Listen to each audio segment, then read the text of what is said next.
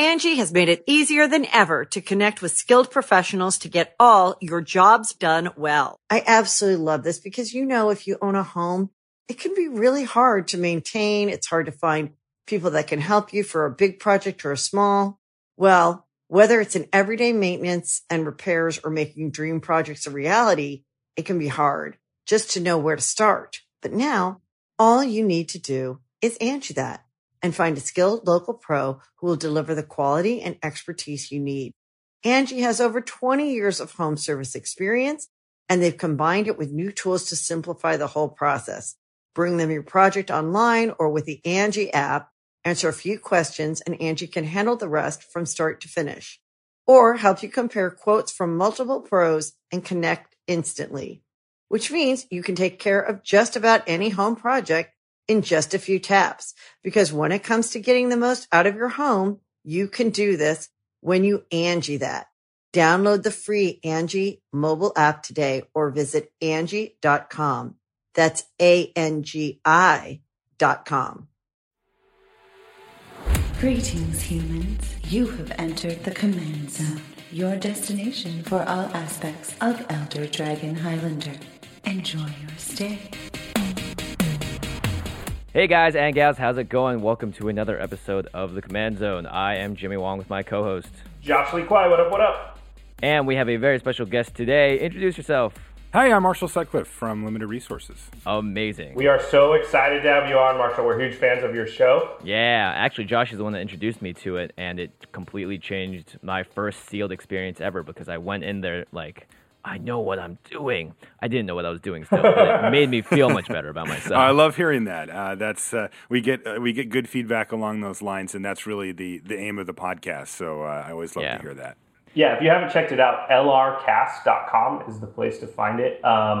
Seriously, even if it's about draft, it's about sealed, it's about the limited format, but it's so much more than that. Like any format that you play, you'll learn so much by listening to that cast. So I would definitely say check it out. And Marshall, like where else can we find you on the worldwide interwebs? The main place is on Twitter. I am Marshall_LR on there. That's the easiest, quickest way to say hi.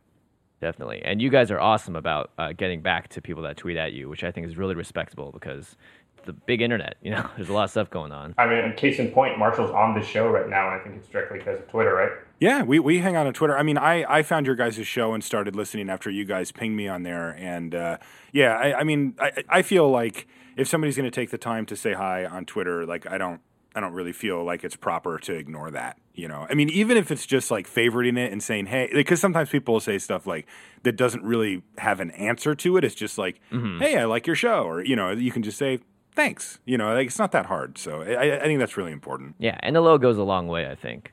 So to cut to the chase, we are at PAX Prime right now. And this is actually a mobile experience because I'm recording from my hotel room at the West End. Josh, you're in LA, and Marshall, you're at home. So this is the internet is bringing us all together in more ways than one, which is pretty exciting. So we have a lot of... And also, like, that serves as an excuse for later when something's screwed up. Yeah, that's because we're not very practiced at doing this. It's called my insurance policy. I should mention, too, that you might also recognize Marshall's voice because he is on the coverage team for the Magic Pro Tour. Oh, yes, definitely. And Marshall, I'm just going to fanboy out here. You have one of the best voices. You could probably do trailer announcements at some point. Oh, thank you. I appreciate that. Yeah, Marshall, do like In a World. Just say that for me. In a World. Oh, man. I can get you some work, dude. I can get you some work. All right, I'm in. It is funny. I've never thought of that, and but people say that on the show. It became kind of a running joke for coverage. They're like, "Oh, your voice, It was funny because before I did it, I'd never, I just don't talk to that many people or whatever. But I guess it's a thing. Well, no, I'm serious. Like, I don't think I've ever talked about it before, but I do movie trailers for a living. So, maybe we should talk after this because there's always those In a World guys. You could be one of them, I'm telling you. I want to be in a world, Josh. I'm in. All right. So, Marshall, do you want to tell us a little bit about your experience with EDH? I mean, we know you're like a super limited guru, spike guy, nuts and bolts, but, obviously we talk about EDH and Commander, and I don't know if people know that you're familiar with the format. Yeah, it's funny because I don't think that, like if you know me and how I play Magic, I think the assumption would be that I wouldn't play Commander or I wouldn't like it. Right. And I'll admit it took me a while to warm up to it. And I'm still, a lot of the reason why I like to listen to your guys' podcast is because you help me answer questions that I have a hard time answering, and you give me a view inside the mind of somebody who takes Commander seriously and has really kind of understands how the format works from a bigger picture perspective. Because for me, there was a few things that really enticed me about Commander when I first heard about it. Mainly the deck building part, because I just thought that was so cool that it was singleton, and it's this daunting task, but like there's so many cool choices that you get to make. Right. And then another huge one for me, which is a little weird, it was actually the nostalgia factor, because I used to play Magic, air quotes, back in the day, and I had no clue what I was doing. I was terrible. But I liked it. As were we all. Yeah, we all were, right? But I liked it, and I knew I liked it, and I was really, quite enthralled with the game back then and building decks and stuff. And when you do that and you're younger, it kind of solidifies things in your head about maybe a time in your life or just like a feeling, right? This nostalgic feeling, like if you find an old Transformer that you had when you were a kid and you're like, oh man, I remember when I used to, it's like that. Yeah. And I wasn't a kid when I played back in the day, but I was younger, and it still triggers that same kind of nostalgic feeling. And getting a chance to play with those cards was really fun, because when you look at Magic the way it's set up these days, you don't really get to play with a lot of the old cards, because the deeper you go back into the formats, like if you get back to Legacy or even back to Vintage, the problem is the threshold for playability becomes so incredibly high that I used to play with Snake Basket. Well, that's not making the cut in any, Legacy deck or whatever. And so all of a sudden there's this space opened up where I can play these old cards, and I can play these cards that I really liked in Limited, for example, that don't quite make the cut for a competitive constructed list, or these big cards. I can kind of get my Timmy on and play some stuff that costs 9 or 10 mana or whatever, and kind of do some big effects. So that was what originally drew it to me. It drew me to it. And after that, it was like I kind of hit a wall, because I couldn't figure out how to actually play. And I don't mean shuffle and play, but I mean what do I do? Do I go to my local game store and find people? Right. Am I supposed to have a play group? And because my friends are they're just let's draft. If we're playing, we're drafting. You hang out with a whole bunch of super competitive pros or ex-pros, or the group you hang out with, the Brian Longs and the John Laux. I mean, they're playing competitive Magic, right? 100%. And I'm the same way. It's I've definitely, gotten a little bit of really Commander, and I'm just no, it's fun. It's a real thing. It's really cool. And, look, if given the choice between drafting and doing something that isn't drafting, I'll usually pick drafting. And that's not limited to Magic. That's just in general. But to be honest, I slightly go towards that direction too, because it's always a new experience. But, in the same way that Commander is great. I like Commander because it's I do get the really Commander, why not you're doing something like this? But if you think about it, Commander is just it's like a giant jigsaw puzzle with infinite solutions.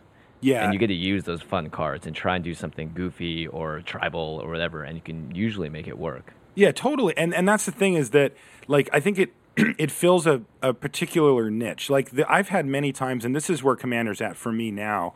I'm not one of those super obsessed, I have 20 Commander decks people. I have one. I've just, I used to have 2. I have 1, and I'm just this is my Commander. This is my deck. This is how I roll. And I take it with me when I go to coverage events. And a lot of times during coverage, I'm sure you guys know this in the field that you're in, there's downtime, right? Where you're just waiting and there's nothing happening. And especially in Magic, where we cover everything we can during a round, and then the stuff we're covering is done and the round isn't over yet. And, it's kind of well, what are we going to do?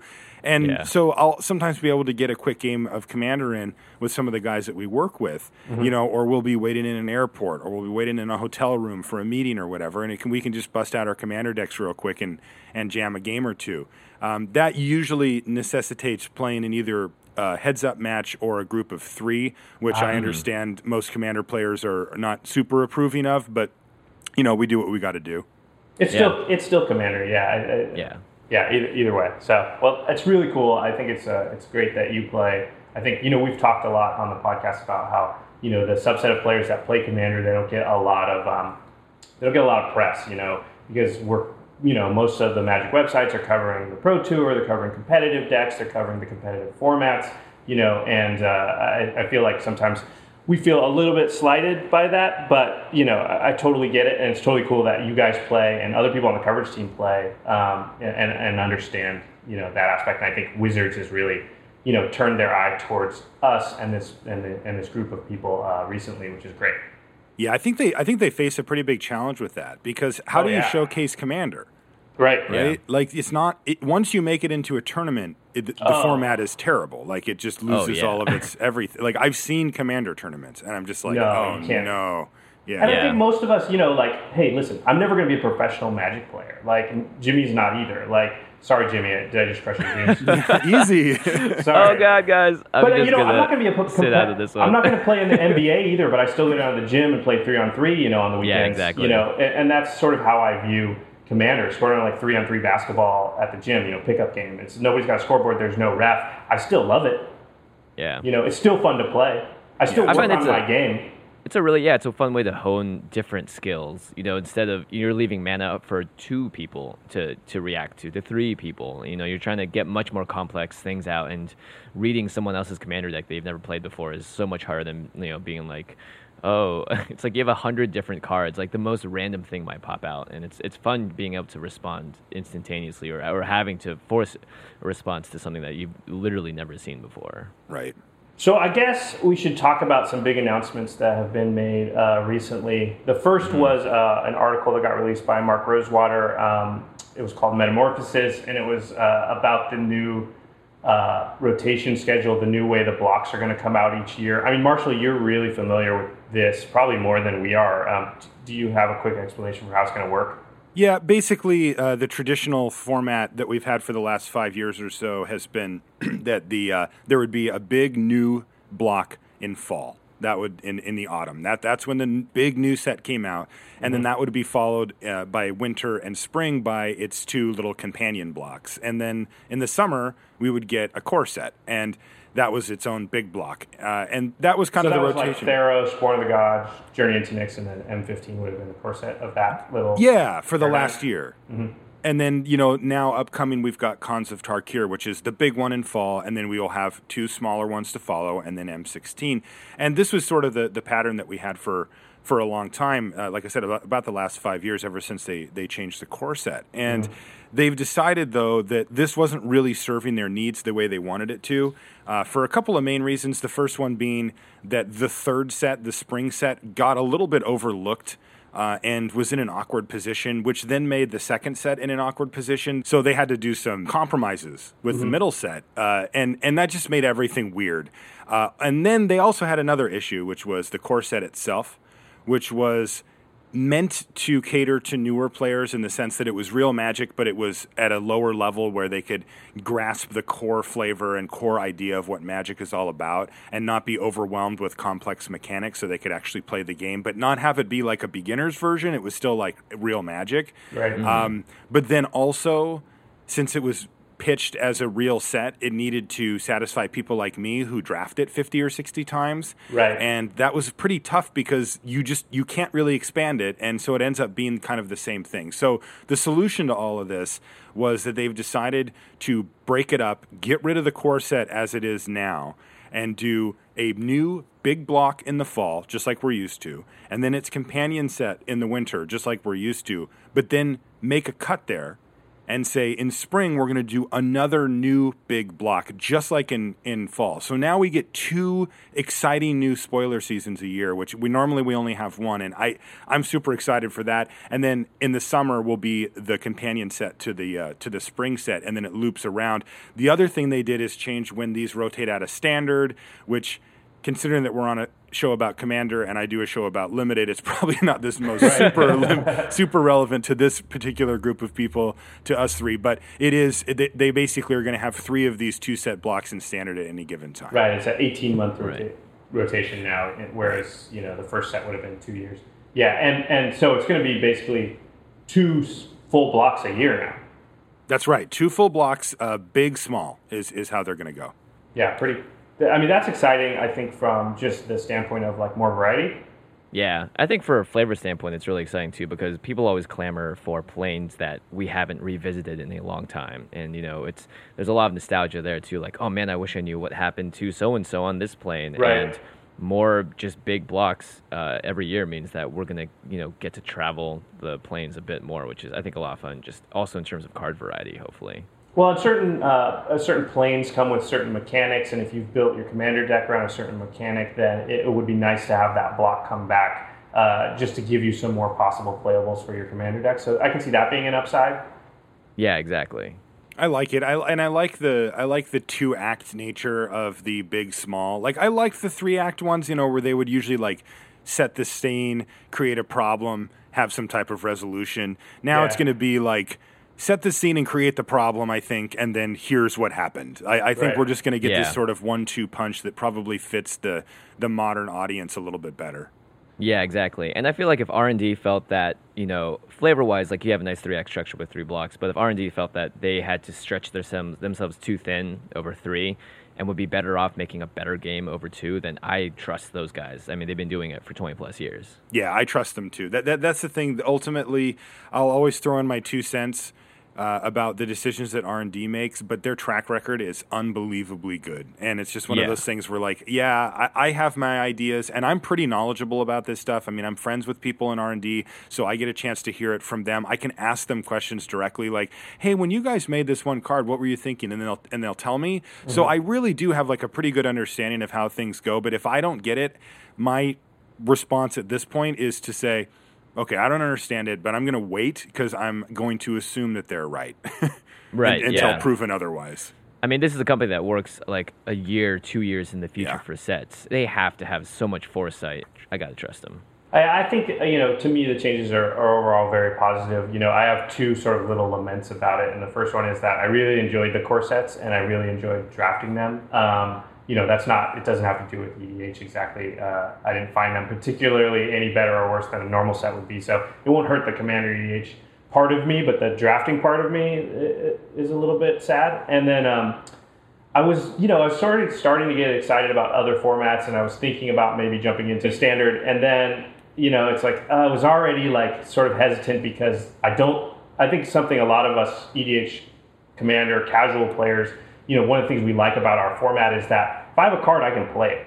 Like, I don't have to worry about whether it's legal right now or whether it's going to be legal in 6 months from now or whatever. And I was willing to sort of ignore that part of it and jump into Standard. But now it's like, Cause of Tarkir, in my mind, I was like, okay, if I jump in now, I have 2 years with these cards.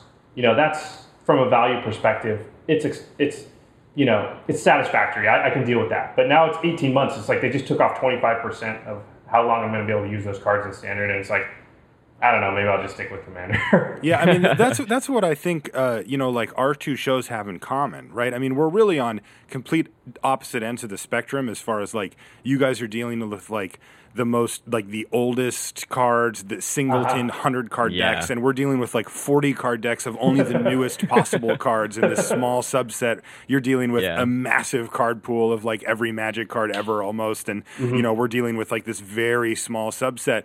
But what we really have in common as far as what we're approaching is that we're trying to avoid that cycle. Right? Like as a limited player, I don't want to get caught up in that whole thing of, constantly needing to catch up on what cards are coming out and which ones I don't get to play with anymore and managing a collection all the time. Like these are things that I'm willing to do and I do more than most, but I'm not happy about it. Right. And also there's this arms race thing. I've always wondered that actually for Commander. Maybe you guys could answer that for me is, one thing we get on feedback for the podcast from people that have jumped over to limited from playing some form of constructed is that they were never comfortable with how they started playing with their friends and it was fun.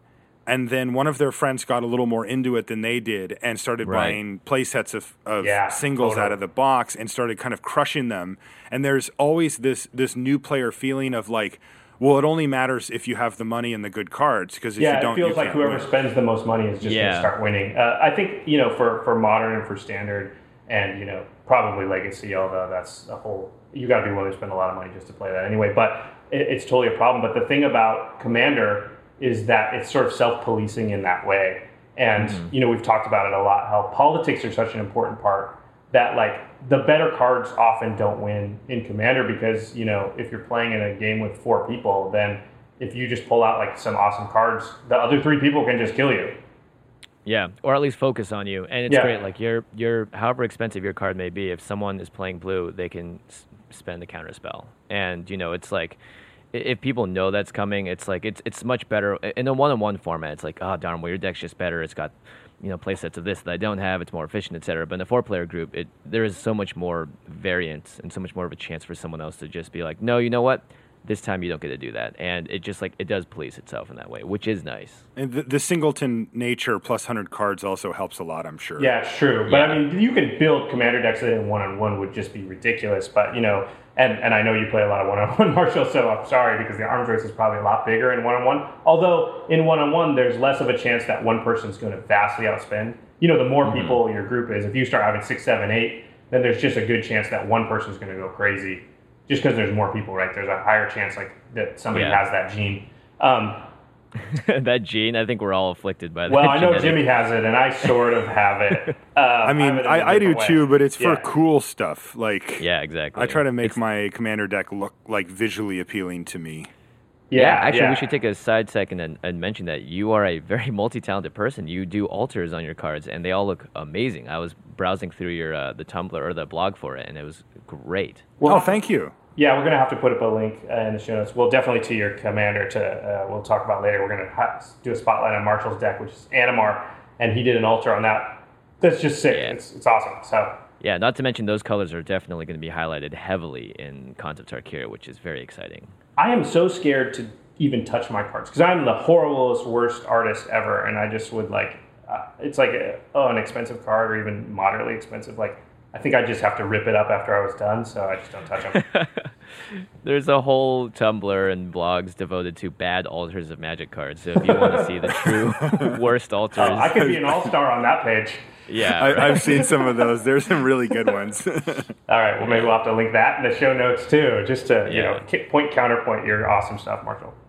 Well, also some other awesome announcements came out last night. I mean, Marshall, you were at the party at PAX where they were announcing a lot of things about Khans of Tarkir, and I'm sure every Commander EDH player is really excited because fetch lands, the allied fetch lands from Onslaught are coming back. Yes. How did the room react when that was announced last night, Marshall? They screamed. In joy. They really did. It was a huge reaction. I mean, the place was pretty rowdy by that time. The drinks had been flowing, and it was getting a little later in the night. It was, 10:30-ish or something like that. And when they put up the picture on the screen, there was this half second of wait a minute. And then, because it's new artwork, it was a flooded strand that they put up first. And, and people are and then it was yeah! And, people were, arms in the air, just cheering. And they cycled through all of the fetches that they're going to be putting into Khans. And the reaction was monumental. I was wow. People are super excited for these. I am super excited. I mean, I was cheering by myself when I read it. I think actually it was over your Twitter, Marshall, where I first saw it. So, I was stoked. I am stoked. I was all for over good it. reason. Yeah, I think it's a really smart move by the development team too, because choosing when and not to reprint stuff must be such a headache to figure out when's the perfect time to do this. But I think it's great with the new announcement too of the switching in standard. I think it will help a lot of people either go into standard if they're thinking about it, or at least have or standard and modern because they're both played in both. And it's nice just good job, Wizards. You obviously made the right choice because an entire room of people screamed in joy. Yeah, they're going to blow it out of the water with this set, too. I mean, they're going to sell so much of this thing. Yeah, it looks sick. And it's super relevant for Commander EDH because, well, for one thing, I think all good Commander players know, the land base, it's something that gets ignored at your peril. And, it can really make your deck exponentially better. And then also, in our format, we can play Underground Sea. We can play Badlands. We can play, and the fetches will go get those, right? Oh, yeah, totally. So, I mean, It's huge for us. Like, it's huge for the commander decks. Like, and those were expensive cards. Like, if all the fetches were very like hard to get, expensive, hard to get a hold of, it was just hard to justify getting those for your commander deck if you didn't already just happen to have them from when you played. So, man, it's the inner Timmy in me is like, I would much rather buy a sweet creature that costs 9 mana cost. Yeah, exactly. Land. Yeah, exactly. So it's just great. It's going to be great for all the Commander EDH players. You're going to want multiples of all these fetches for your different decks, but it's really going to help your mana base, which is going to help your deck get a lot better. Yeah, definitely. And then we don't want to go through every card that was spoiled, but I think we need to talk about Sarkhan, right? Oh, yeah. This card is great. I'm really a huge fan of what they did with this Planeswalker because, guys, Sarkhan, he gets to be a dragon. He did it. He did it. Wait, Sarkhan and dragons, is there a connection there? I have no idea. Nobody's ever talked about that before. Oh, it's that was sarcasm for the sarcastic name pair. Oh, that was sarcasm. Oh, no. Let me read out Sarkhan the Dragon Speaker anyway for those that don't know. He's a Planeswalker, comes in with 4 loyalty points for 3 and 2 red, so 5 total. And his +1 is, until end of turn, Sarkhan the Dragon Speaker becomes a legendary 4/4 red dragon creature with flying, indestructible, and haste. And he does not lose loyalty when he's not a Planeswalker, which is words we've never seen on a Planeswalker. His -3 is Sarkhan the Dragon Speaker does 4 damage to target creature. And his -6, which is only 2 away from his loyalty, so it doesn't seem like it's too hard to get to, is you get an emblem with, at the beginning of your draw step, draw 2 additional cards, and at the beginning of your end step, discard your hand. Interesting. Definitely, I think, a later game play when you are going to be able to draw and play those 3 cards, hopefully. Or a lot of decks that want cards in their yard, so it would be awesome in those decks because you just if you can't play it, you're dumping it in your yard, and if you've got dredge or some other graveyard recursion, it could be that could just be as good as being in your hand. So you just continuously dumping lots of stuff in there. Yeah, could be definitely. Great. Yeah, and for Commander, I think this is great just because you're always trying to draw more cards, and anytime you can draw more cards than your opponent in Commander, especially, you're way ahead. This card seems sweet. Yeah. Well, it's going to be sweet and limited, I'll tell you that. Oh my gosh. Yes, it will. I mean, a 4/4 flying haste indestructible for 5 isn't bad. No. Yeah, not even close to which is that. what you get because you can do that the turn you play him and just attack for 4. Yeah. For free. Yeah. Or just bolt someone for 4, which is pretty solid. So he's got durability, I'll say that much. Pretty cool card. A lot of other cool cards were spoiled. Again, you can find those. We're not going to talk about all of them, but some really a lot cool of stuff. the big legendary creatures, especially, and I think the leaders of the clans are definitely going to be a lot of new commander decks will be popping up around that for sure. Yeah, especially since there's going to be at least one legendary leader from each clan, so that's at least 5 potential new commander decks. I guess we could talk about. There was one Narset. Enlightened Master was spoiled. She is Jeskai, which is blue, red, white, and 3, so 6 total. She's a 3/2 human monk, first strike, and hexproof.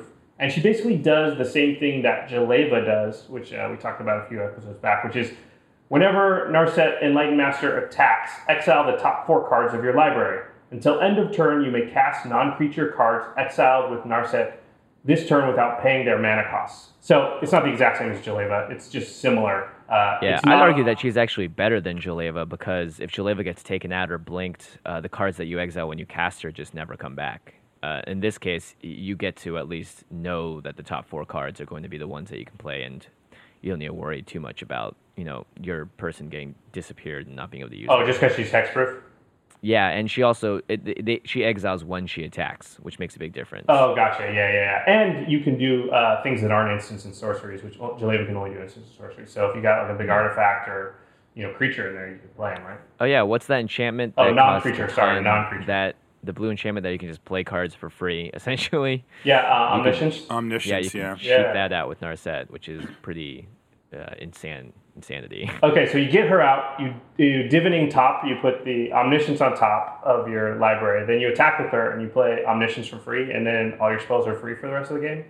Yeah, you kind of just win at that point, I think. I want to do that. That sounds good. Yeah, sign me up for that. Wherever the list is, put me on it. Also, make sure somebody takes 3 commander damage. Don't forget. Oh, right. Because with omniscience out, the 3 commander damage is so important. Yeah. It's another ticking time bomb. It's like your own mini Caustic Tar, but just with Narset instead. She is much more expensive than Jaleva, though. Jaleva's only 4 mana, and Jaleva flies, so, it's possible Narset will just die when you attack with her. Yeah, she's hexproof, but a 5/5 just straight kills her. So she is a bit expensive to get out as well, especially if you kill her once. Then she's 8. Oof. Yeah. Well, yeah, true. This argument sort of moves into our main topic, I suppose, which this week we want to talk about card evaluation, which is it's a big topic. I know, Marshall, you guys really recently covered a form of card evaluation with the lens of limited on your show, and I don't know. Do you want to just kind of talk about what card evaluation is from a basic level? Yeah, so card evaluation is probably the most important thing for a limited player because the thing that we're faced with constantly are new cards, right? It's like, a new set came out, and now there's going to be a whole new environment and a whole new set of problems for us to solve, and that's really, at the core of why limited is great. And if you basically, it's one of those situations where when a new set comes out, it's on you to figure out what's good and what's not. Now, you can read other people's reviews. You can listen to our podcast and listen to what we say. You can read the column I write and say, oh, okay, Marshall says this card's good, so this card's good. But that doesn't really help you, right? The key is to develop tools, techniques, and experience for yourself so that you can look at a card and then you can figure out, well, based on the things that I know, this card is good. And then you can look at like LSV's, review and go, oh, he liked it too. I'm probably pretty close to being correct here that this is the right way to go. Yeah. Basically, what you're trying to do is you're trying to break down a card to its most base elements and figure out how that matches up with the things that it's going to be playing against. That's sort of the core tenets of how to evaluate a card. Now, Magic's a big game, right? I mean, there's so many different things that you have to try to keep in mind when you're evaluating cards. You have to keep things in mind, like if it's a creature, you have to keep its power and toughness in relation to its converted mana cost. We call that the vanilla test. Then you have to throw in things which we call the French vanilla test, where if it gets flying or first strike or some other type of abilities tacked onto it. If it's not a creature, then it depends on what the format is that you're playing. Like if you're playing limited and it's not a creature, well, then it better pull its weight because creatures are the most important thing for limited. Right. So it better kill a creature or, make the game a lot easier for you or draw you cards or whatever it is. You have to factor in things like synergy, card evaluation. We do a thing on the show called Quadrant 3, which we'll talk about in a little bit. And there's a million different tools that we've developed, and we continue to help people evaluate it for limited. For you guys, it's a completely different ballgame. Just because a card, like what we're constantly wrestling with is converted mana cost. I just talked about the vanilla test, right? It's always about like, well, what am I getting for my air quotes money, right? And you know what I mean? Right. By money, I mean mana, right? So what am I getting for my mana? What is it that I'm getting back for paying this amount of mana? Because it's so important. In Commander, you have a little bit of the weight of that lifted off of you because you're usually going to have time to cast the stuff you want. What's more important is, what does it do? Right? What is the bottom line on this card? How rawly powerful is this? How much synergy does this have with my commander or the rest of the cards in my deck or the strategy that I'm going for with my commander deck? And those are just such different questions than what we do for limited, but you can use a lot of the same tools to come to that answer. You just have to put on your commander spectacle, and look at things through that lens instead of, one for limited where it's more about like efficiency in creatures. Yeah, exactly. And when you're evaluating cards for limited, it's about the meta and it's about what set the card is in, because you're not going to be playing that card outside of it. So a card will change that's been reprinted from set to set. Like you guys have talked a lot about Bronze Sable and how it's much better in M15 than it has been in previous sets because of cards that have Intimidate and just a whole host of other reasons. Well, I was going to say that's like the general process for evaluating cards, at least for limited, and I'm pretty sure it would follow suit for Commander as well, is to come up with a baseline, right, where you you look at a card in a vacuum, more or less, and you say, well, is this card good in a vacuum? And, sometimes your answer is yes, sometimes your answer is no.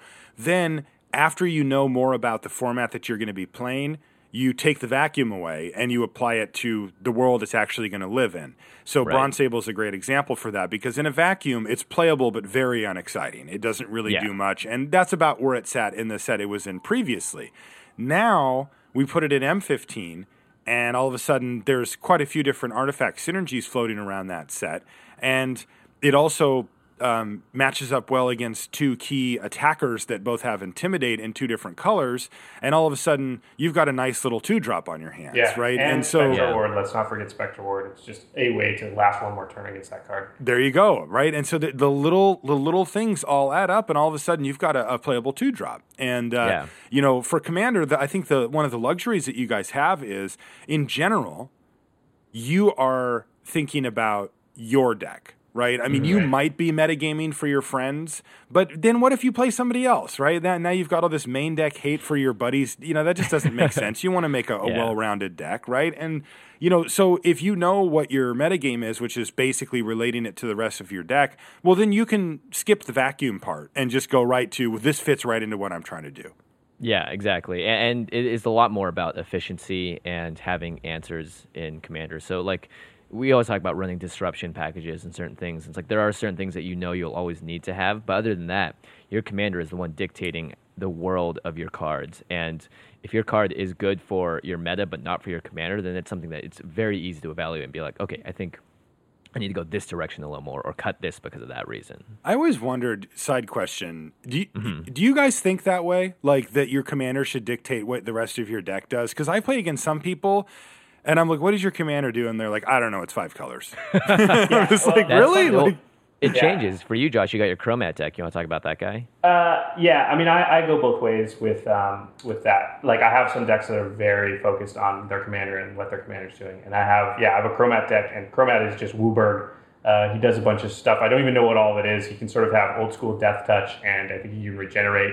And I think you can pump his power and toughness and make him flying. And each of those costs a different 2-color mana combination. Basically, but I'll just say this, Josh. I've seen you play that deck maybe 7-8 times now, and I've seen Chromat cast maybe twice. Yeah, so. I never cast him. The deck's not trying to. It doesn't care. It's just he just allows me to play 5 colors.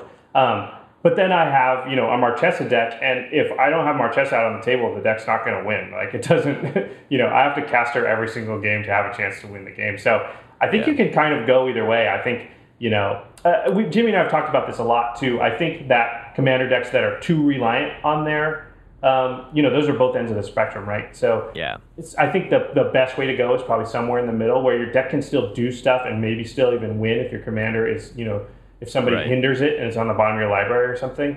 But if your commander's out, then it's really humming and it has a really good chance. But I don't think you want to build a deck that's so focused on the commander that it's just dead in the water. If somebody plays, Nevermore, which says cards with the chosen name can't be played, or touch your commander, or Meddling Mage, or any of those. Yeah, exactly. So I mean, I don't know if that answers your question, Marshall. But it totally does. I was just looking for your guys' perspective on it because I've seen both angles, and I kind of was curious, just what do the commander guys think?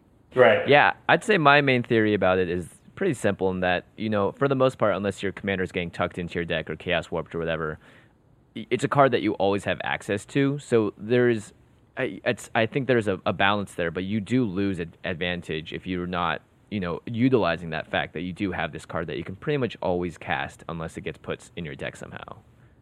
Which is pretty important. I mean, that makes sense. The way I build commander decks is I look through cards and I try and find a mechanic or a commander or even just a regular card that just sort of sparks my inspiration and I want to build a deck around it. And one of my decks is built around Tim, Prodigal Sorcerer. Mm-hmm. I'm an old school player too. We used to call him Tim because of Monty Python. Oh, I remember. And there are some who call me Tim.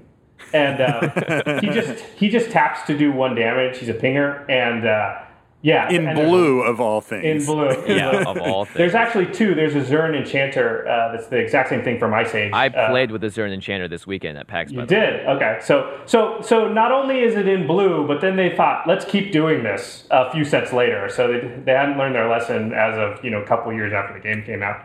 And anyway, so yeah, I wanted to build a deck around that idea about tapping Tim, and I just thought it'd be funny to try and win the game through, pingers. So, I didn't care what my commander was as long as it let me play the colors that allowed me to play the various different pingers. That's pretty awesome. You made a Tim commander deck. Yeah, so that deck goes off too. The deck is actually pretty good, but the commander has nothing to do with it because there's no commander that serves that function. So, but the deck still has a theme and it still follows that theme, but the commander I just couldn't find a commander that was within that theme, so I just found a commander that allows me to play the colors I want for that theme. Yeah, I like that too because one thing that you introduced me to, Josh, that kind of changed the way I thought about the game is if you're building a commander deck and it can't function and do kind of the same things without your commander out, then you really are dead in the water. A lot of commanders are kind of glass cannon-y, and I think the more that your deck can actually operate without the commander out is better because there will be cases when your commander just gets prohibitively too expensive to cast, etc. It just sucks when somebody plays Meddling Mage and names your commander, and you're just like, I cannot win now. God, I've never had anybody do that, but that sounds absolutely terrifying.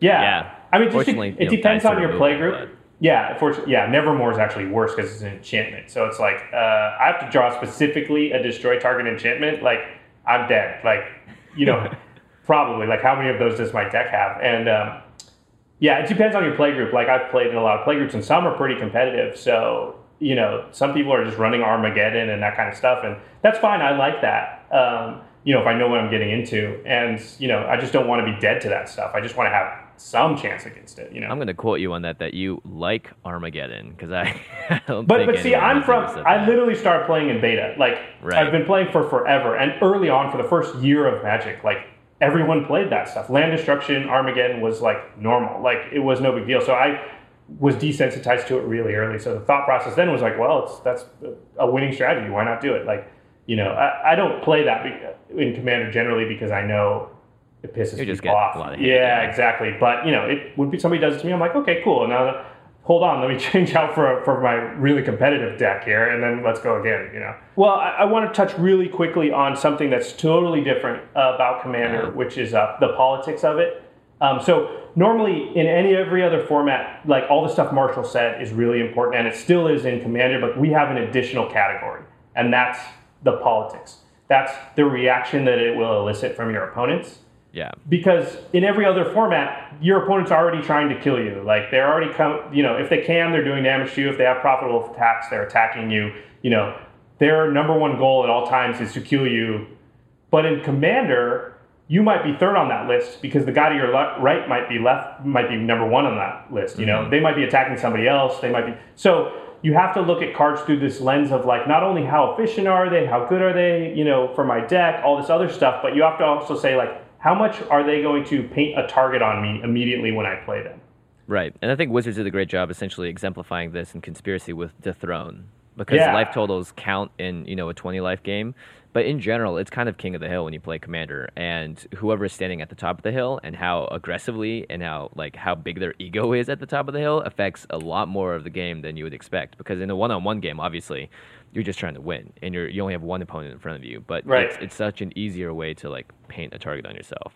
It's always weird. I don't even play. I play 0 Planeswalkers in my Commander deck, and I like Planeswalkers a lot. But I don't play them because every time I do, I just felt like everybody just killed me.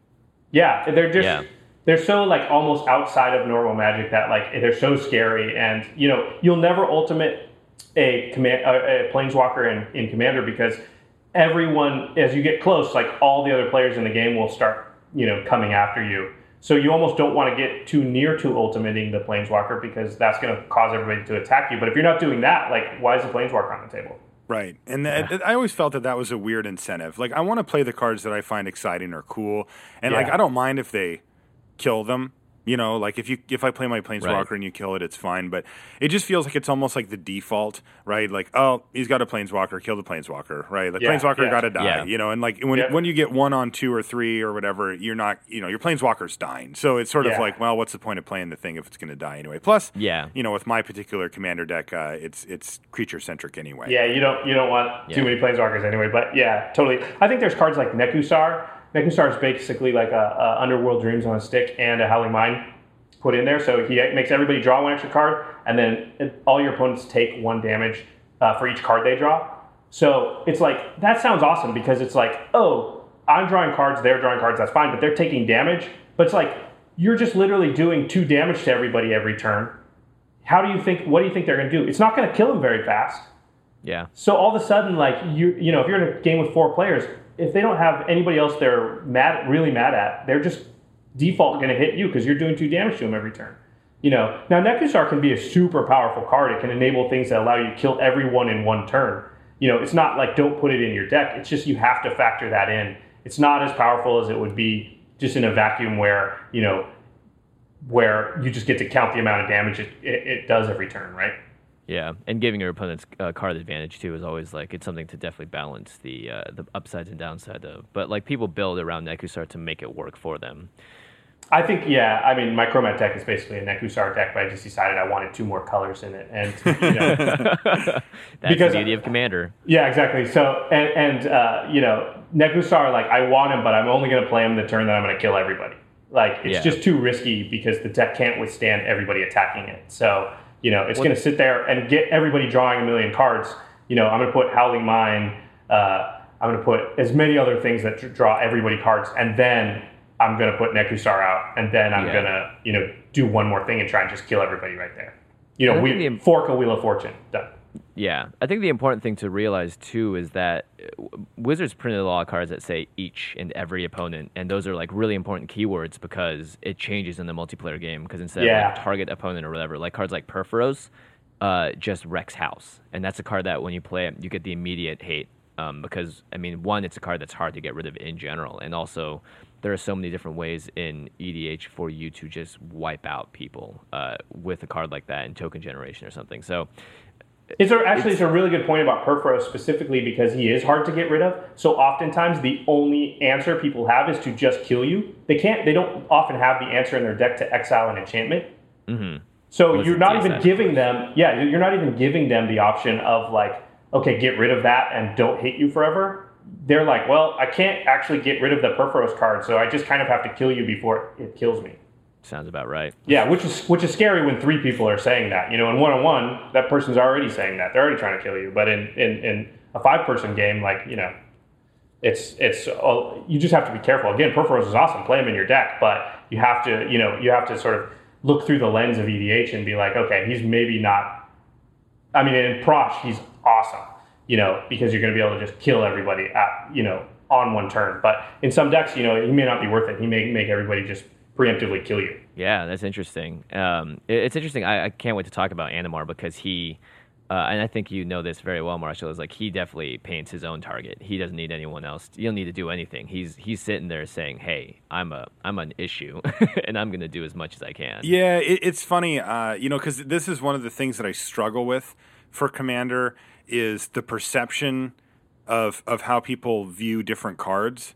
Because I've you know, when I play Commander, you know, I have to tone down my normal Magic self, right? Because I'm very like, I'm spiky as they get. Like, I like destroying people, like no mercy. Like, I want to see you just like mulligan to 5 while I curve out. You know, I just like, I'm that guy. And so in Commander, that is just not the point of why I play Commander, and I don't want to see those things. I want to see what your deck can do. I want to see you do some cool stuff that I've never seen before.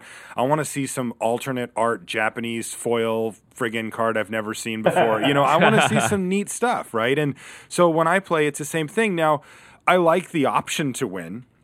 I like being able to win, but I don't prioritize it the same way I do, because if I do, then I'm that guy. And being that guy at the Commander table is no fun for anybody. So I've been able to sort of, you know, being able to switch personalities with that. But the thing that's been hard for me is figuring out, like, what people think is okay to do and what people think is crappy to do, and it's a moving target. Yeah, it's just lame because like sometimes I'm Animar. They're like, okay, cool, whatever, right? And I play Animar, and they're like, all right.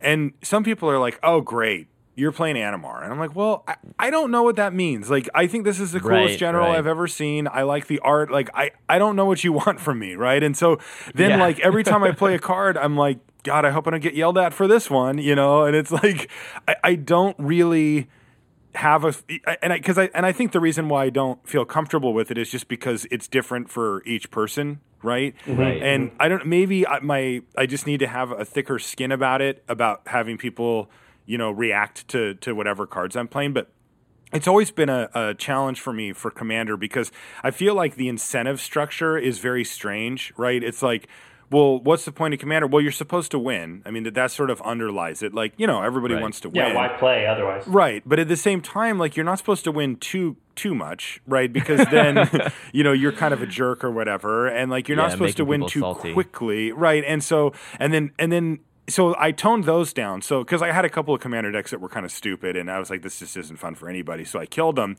But then it's like, now if I win or whether I do or don't, it's like, well, you're not supposed to win in that way, right? It's like, well, come on now. Like, what am I supposed to do? I think what you've done at the beginning is sort of you found your own spot within your own head where you thought it was fun and fair. And that's all you can do, man. You can't, we haven't talked about this too much on the show, and maybe this is a whole topic, but it's an excellent topic. Yeah. Yeah. But, I mean, like I said, I'm fine with Armageddon. I'm fine with whatever anybody's doing. I don't get mad about it. Like, I've played a lot of Magic, and none of that stuff makes me mad. But it does make other people mad, and I get it. So I don't really play Armageddon for that reason.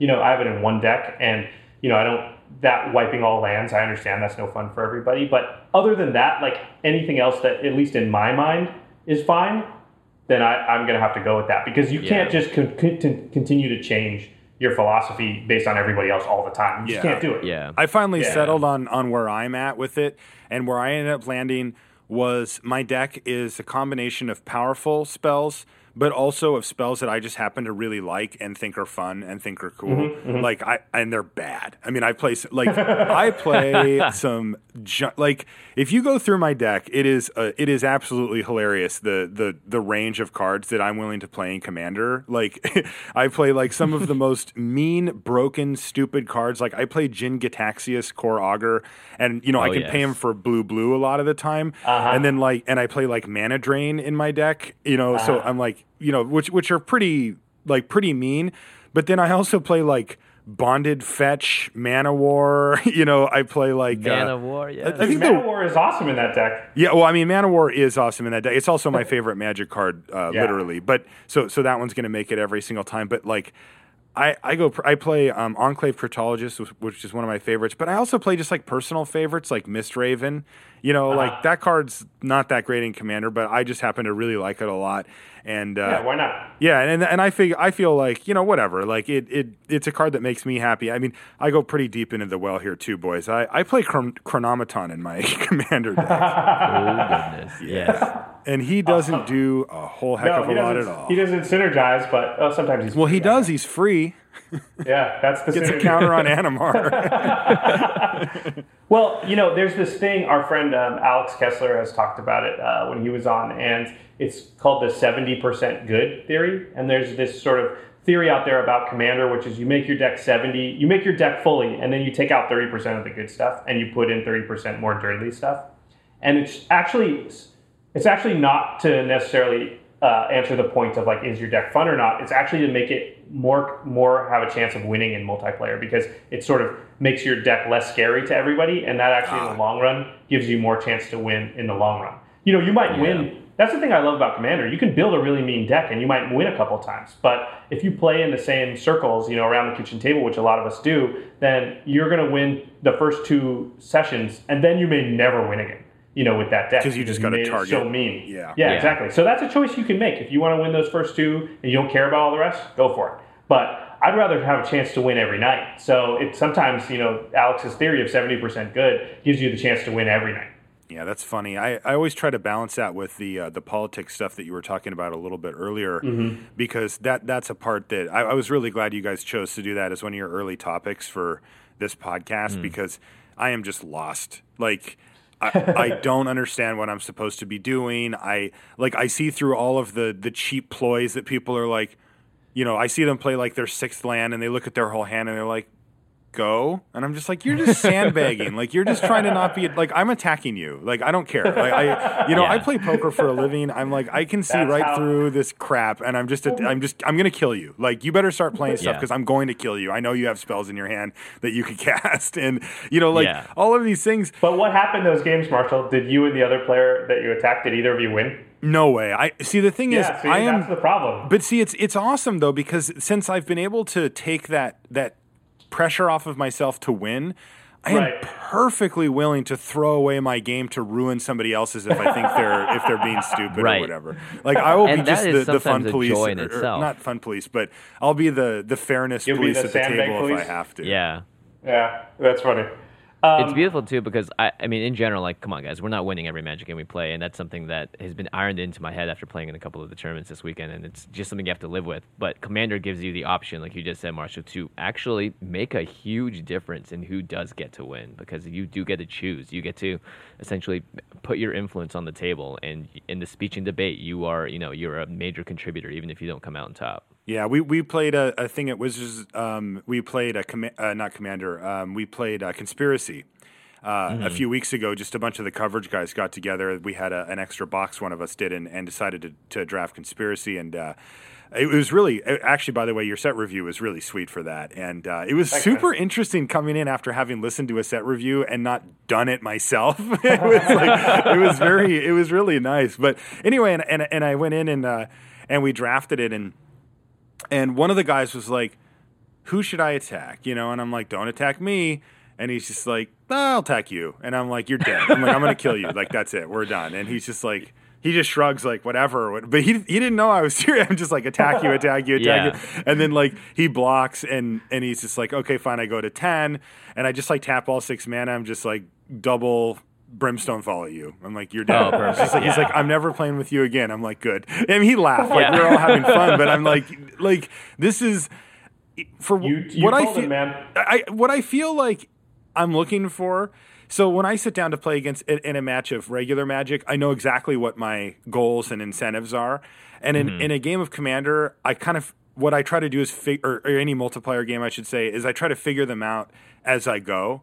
And so I'm waiting for somebody to do something to give me that path, and it might just be like cross me the wrong way, not like verbally, but like pick on me for some reason or whatever, and I'll just be like, all right, well, I got my mission acquired, kill that guy. Target acquired, yeah. And I'll tell them like I don't beat around the bush. I'm just like, if you attack me, I will do literally everything in my power beyond the point of reason to kill you. So.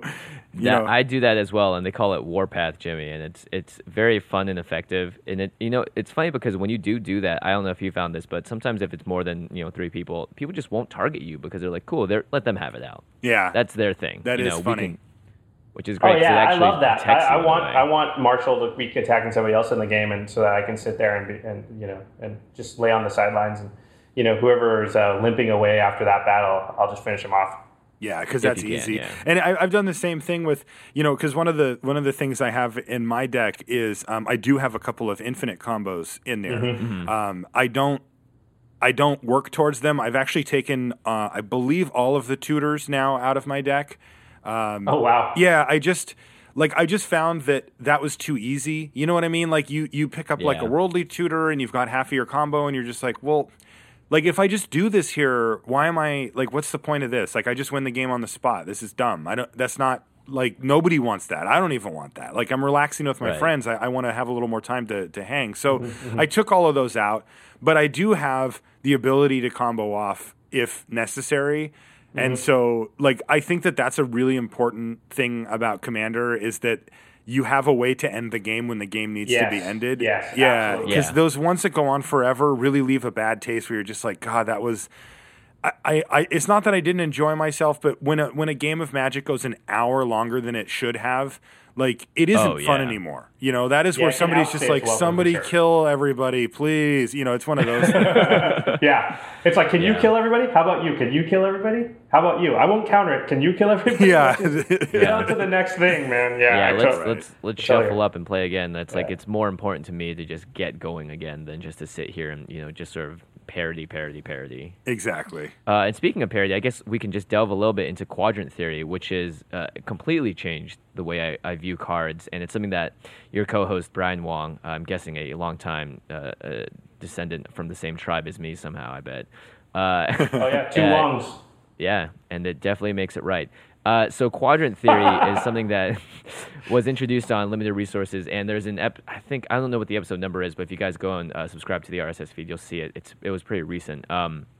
It's essentially a very basic theory, and that there are 4 stages of the game, and to evaluate a card, you can put them into these 4 quadrants and see how good they are and how effective they are, or how not effective they are in each, and essentially be able to value a card from that. And a quick example, a card like Elvish Mystic that you can tap for a green mana that costs 1 is one of the best things to have in your opening hand, and one of the worst things to have in a hand on turn 10.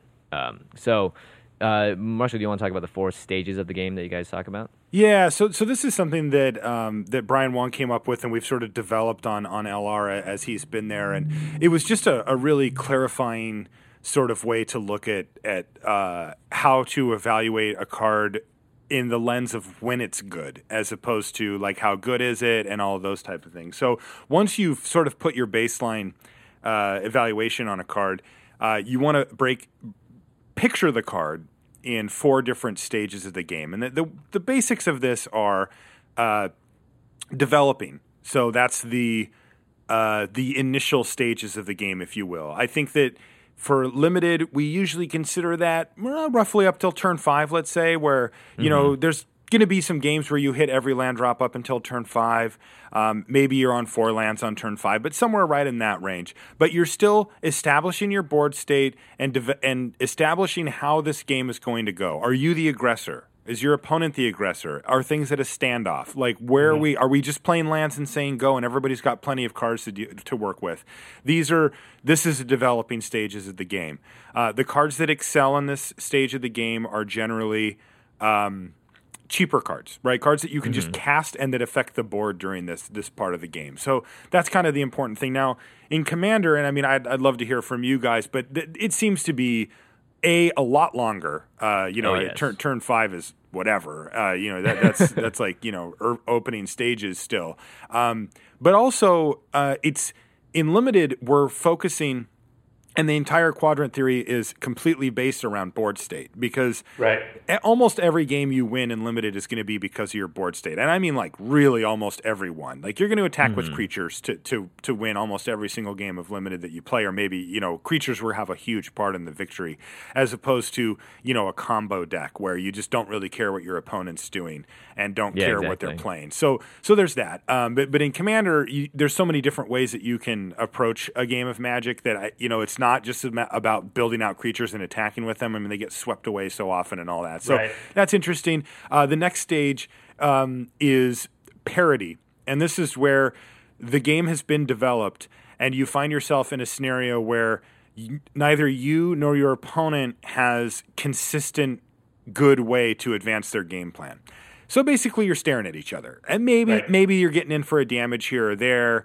But you just don't have consistently good attacks. And a lot of times this stage comes up and you're top decking, meaning you're peeling off the top of your deck, trying to find some way to break this board state that's happened. And this seems to be, like, given the nature of multiplayer, this is just like the standard game state for EDH. Oh, yeah. Yeah, absolutely. I would say in EDH this is like most of the time, because you figure, especially if you're playing with like 4 players, really only 2 people have to be at parity for the whole table to be at parity. Because if one of them can't attack the other and they can't leave themselves open to the other, then they can't attack you or the other person either. So then all of a sudden the whole table's at parity based on the top 2 guys.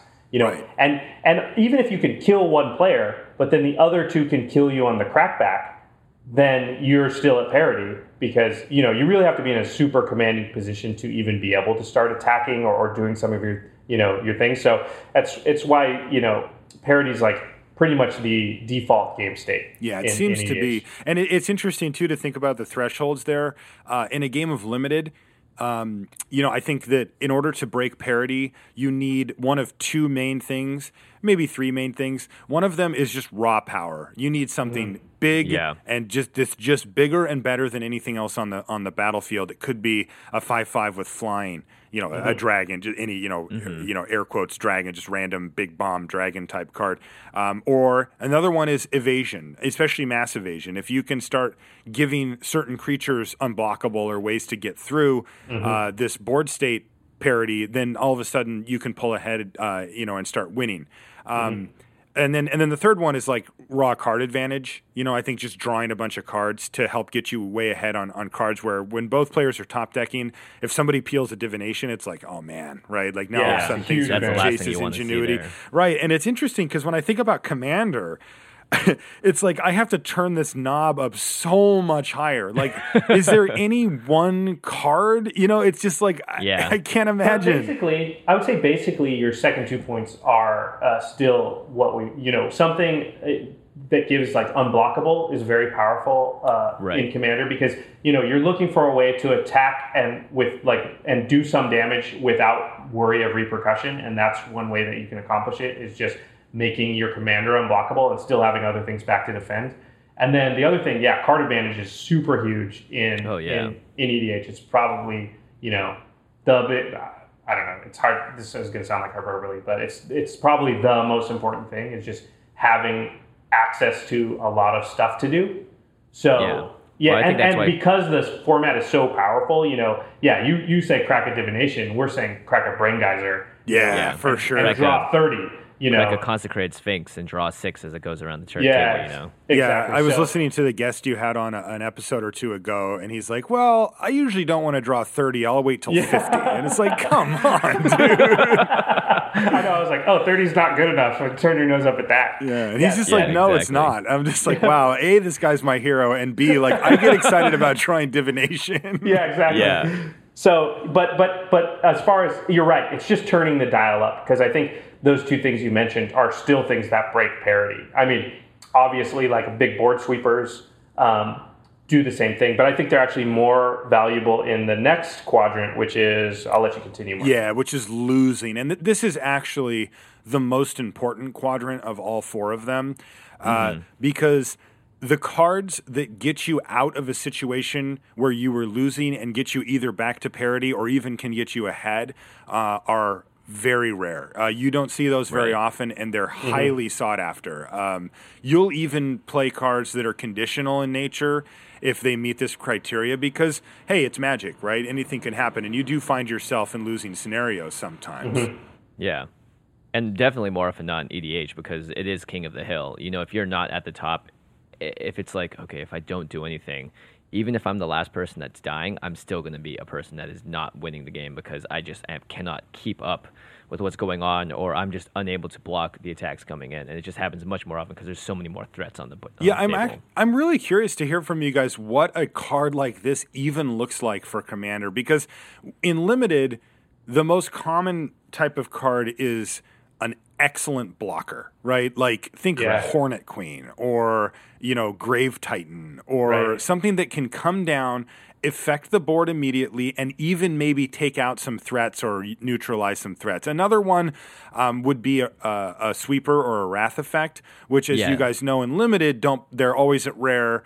And they're pop so up. expensive. And they're expensive. Like they've been 7 mana recently, and which in Limited is often prohibitive, but even then though, those are important to get you out of that losing scenario, but they certainly don't mean that you're going to win. They just mean you're not going to lose now from where you're at, which is, I mean, look, you'll take it when you're in that spot, but those premium cards like Hornet Queen, those are the ones that can actually turn a game around for you, and they don't come around very often. But like even a Hornet, I mean, I guess Hornet Queen would be pretty sweet in Commander. In fact, I have it in my deck now. But I don't know, like, what does a card look like that gets you Hornet back? Queen doesn't. Yeah, Hornet Queen isn't a win you're losing card. It's almost a developing card in EDH.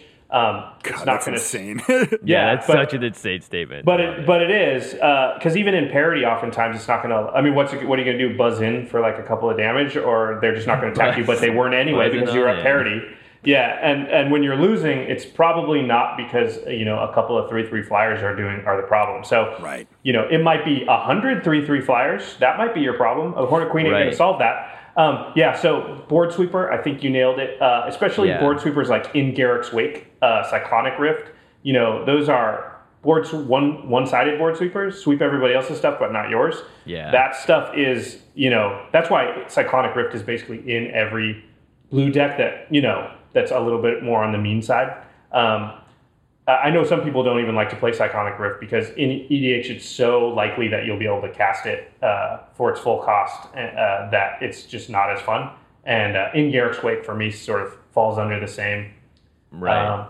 But those are things that are awesome when you're losing because you probably are losing and you probably still have some stuff out on the board. It's just you can't answer the amazing stuff your opponents are doing. But even then, those don't answer everything. I mean, they could have. If you have In Garrick's Wake out, they can have Avacyn, the original Avacyn, who makes all your stuff indestructible. So yeah, one card I was thinking of that it's cards that have conditional that you can choose what it destroys essentially, like a card like Steel Hellkite. For instance, if it swings in and you can choose to pay X to destroy specifically, these parts of their board, stuff like that. I think where you get to cherry pick what gets taken away and still, have blockers up or have just a stronger board presence because of it. There's also, I forget what it is, but you can tap it and add counters to it and then sack it and however many counters on it, all of those. Ratchet Bomb. Yeah, like Ratchet Bomb and stuff. I think those cards definitely help out a lot. What is kind of silly though is when you're losing an EDH, like the best thing to literally get you back ahead is like going infinite or something silly. That's like, what I was huge. thinking. It's a combo of things, right? A combo is a really good answer to like. Yeah, you're going to die next turn and you're way behind, but you just tooth and nail and win sometimes. Did you guys see Dune Blast, by the way? Yes. That seems like a decent way to get back in a game. Yeah. Yeah, that's another one-sided, well, it's not one-sided, but it can be one-sided board sweeper. Yeah, it's it's one-sided. Yeah, I mean, if you have nothing or nothing great, it's still good. It's why here's the thing is, with a card like that, okay, I think of a card like Skull Mulcher, where you can play it and it can devour a bunch of your own cards and you can draw a card for it. You combine that with something like Doom Blast, you have all the cards in the world and everyone else has nothing. I should probably read Doom Blast since it's like blazing off the presses. Yeah, it's 4 white, black, green, so 7 mana for a sorcery. It says choose up to 1 creature, destroy the rest. It's pretty sick, right? Yeah, it's just like, jeez. Yeah. It's pretty awesome if you have Avacyn on your side of the table, all your stuff lives, or if you have Marchesa and all your stuff just comes back. I mean, there's a lot of ways to abuse it. Mm-hmm. Yeah, it seems pretty good. So that's losing, and again, that's the most important. And I think you nailed it, Jimmy. My gut tells me that for Commander, it's more of a multiple spells during one turn scenario, at least to get you from losing to winning, or at least back to parity. But there's also winning, of course. And winning is the least important category, interestingly. You'd think that winning would be one you'd want to pay attention to because, sealing the deal is a pretty important aspect of Magic in general. You want to make sure your opponent gets as few draw steps as possible when you're in a winning position. But the fact is, and I think this is true for Commander in some ways as well, when you're ahead already, basically all your spells look similar. They're all good, right? They all help you do something. Now, I do see some differences in Commander versus something like Limited, where in Limited, most of your spells are similar in the sense that they're either a creature or they kill a creature, they make your creatures better, or they do something positive like draw you cards or whatever. Mm-hmm. And in Commander, you've got a wider range of things, like you have mana ramp spells in most colors. You've got, from artifacts or from green cards that let you get lands out of your library or whatever. There's a million different things, and most people play some form of that. And then you've got card draw, and you've got tricky, weird stuff like that just doesn't fit any category that you'd ever really play in Limited, like like Cloudstone Curio or what's that, Right, mirror right. closet of mirrors or whatever that card's called. It's one of those things where like those, what category do those go in? Value, I guess. I don't know, but developing. But when you're winning in limited, most of the time it's like, oh, another creature. It's like basically any non-land spell is what you want to have. I suppose in Commander that you'd have to shift that around a little bit, but I think that for the most part, like, as long as it's a spell, you're probably pretty happy with it if you're in a winning position anyway. Yeah. So you don't really need to put cards in your deck specifically to help you get from winning to winning more, right? Yeah. Like, that's not really an area you need to address, where, like, if you look back at the losing category, you do. I think you need to put cards in your deck that help you get from, well, I'm way behind. How do I get back to even, or how do I even get back to ahead? Those are cards you're going to be paying a lot of attention to. But cards that really fit the bill, specifically when you're in a winning scenario, are ones that you can largely ignore. Yeah. I think in EDH it's a little different, though. I'm going to disagree a teeny bit, because in EDH, you'll normally, if you watch the flow of a multiplayer game, and I think this applies more to like 4-player or more games, maybe a little bit 3-player games, definitely not one-on-one. But if you're in a 4-player game or a 5-player game or a 6-player game, then you'll notice a flow of the game. And the way that it'll work is somebody will be ahead at some point, the first person that's ahead, and they won't win. I can almost guarantee you that in a 4-player I see that all game the or time. more. Yes. Yeah. So in a one-on-one match, in a limited match, in a game of standard, the person who gets off and is ahead is probably, percentage-wise going to win more often, than the other person. Now, depending, there's control decks, there's aggro decks, there's all kinds of things. So I'm not going to make it like the percentages are huge, but I would say that, the person on turn 6 that's ahead is probably going to win the game, right? In most other one-on-one formats, but in EDH, as long as you're defining ahead by being by looking ahead at the on board board state, they will win. Yes, exactly. But in EDH, you can look at the board on turn 8, turn 9, and be like, that guy's board state is way ahead. That guy ain't going to win, most of the time. They're because they're sitting on the throne and they're going to be the first one pulled off of. So I think in EDH, the when you're winning quadrant is actually more important than you might think. Interesting. Because cards like we said, cards like Wrath of God, they get you out of your losing. But if you top deck that when you're winning, it doesn't do anything for you. And you need to sew up the game, because there's so many infinite combos out there. There's so many ways for them to drastically swing the board state, Cyclonic Rift, all that stuff we just talked about. Get a Kiki Jiki out, boom, sometimes you're just dead.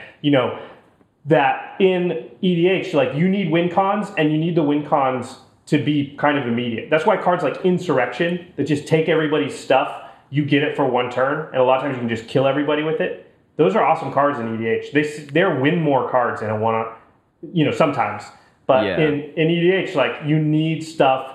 You can't just afford to take you're ahead on board. You can't afford to take the next 3 turns just top decking stuff that doesn't win you the game, because you can't stay on top of that hill for very long. That's interesting, especially given, like, I can certainly imagine a scenario where you're in a dominating board position, but you can't win that turn, and you pass the turn, and by the time it comes back to you, you are no longer in a dominating board position. Right. Exactly. Happens all the time. Yeah, that's interesting. When you're winning, you need to get into a winning position, or you need to be able to accelerate into one, and then you need to be able to lock it down.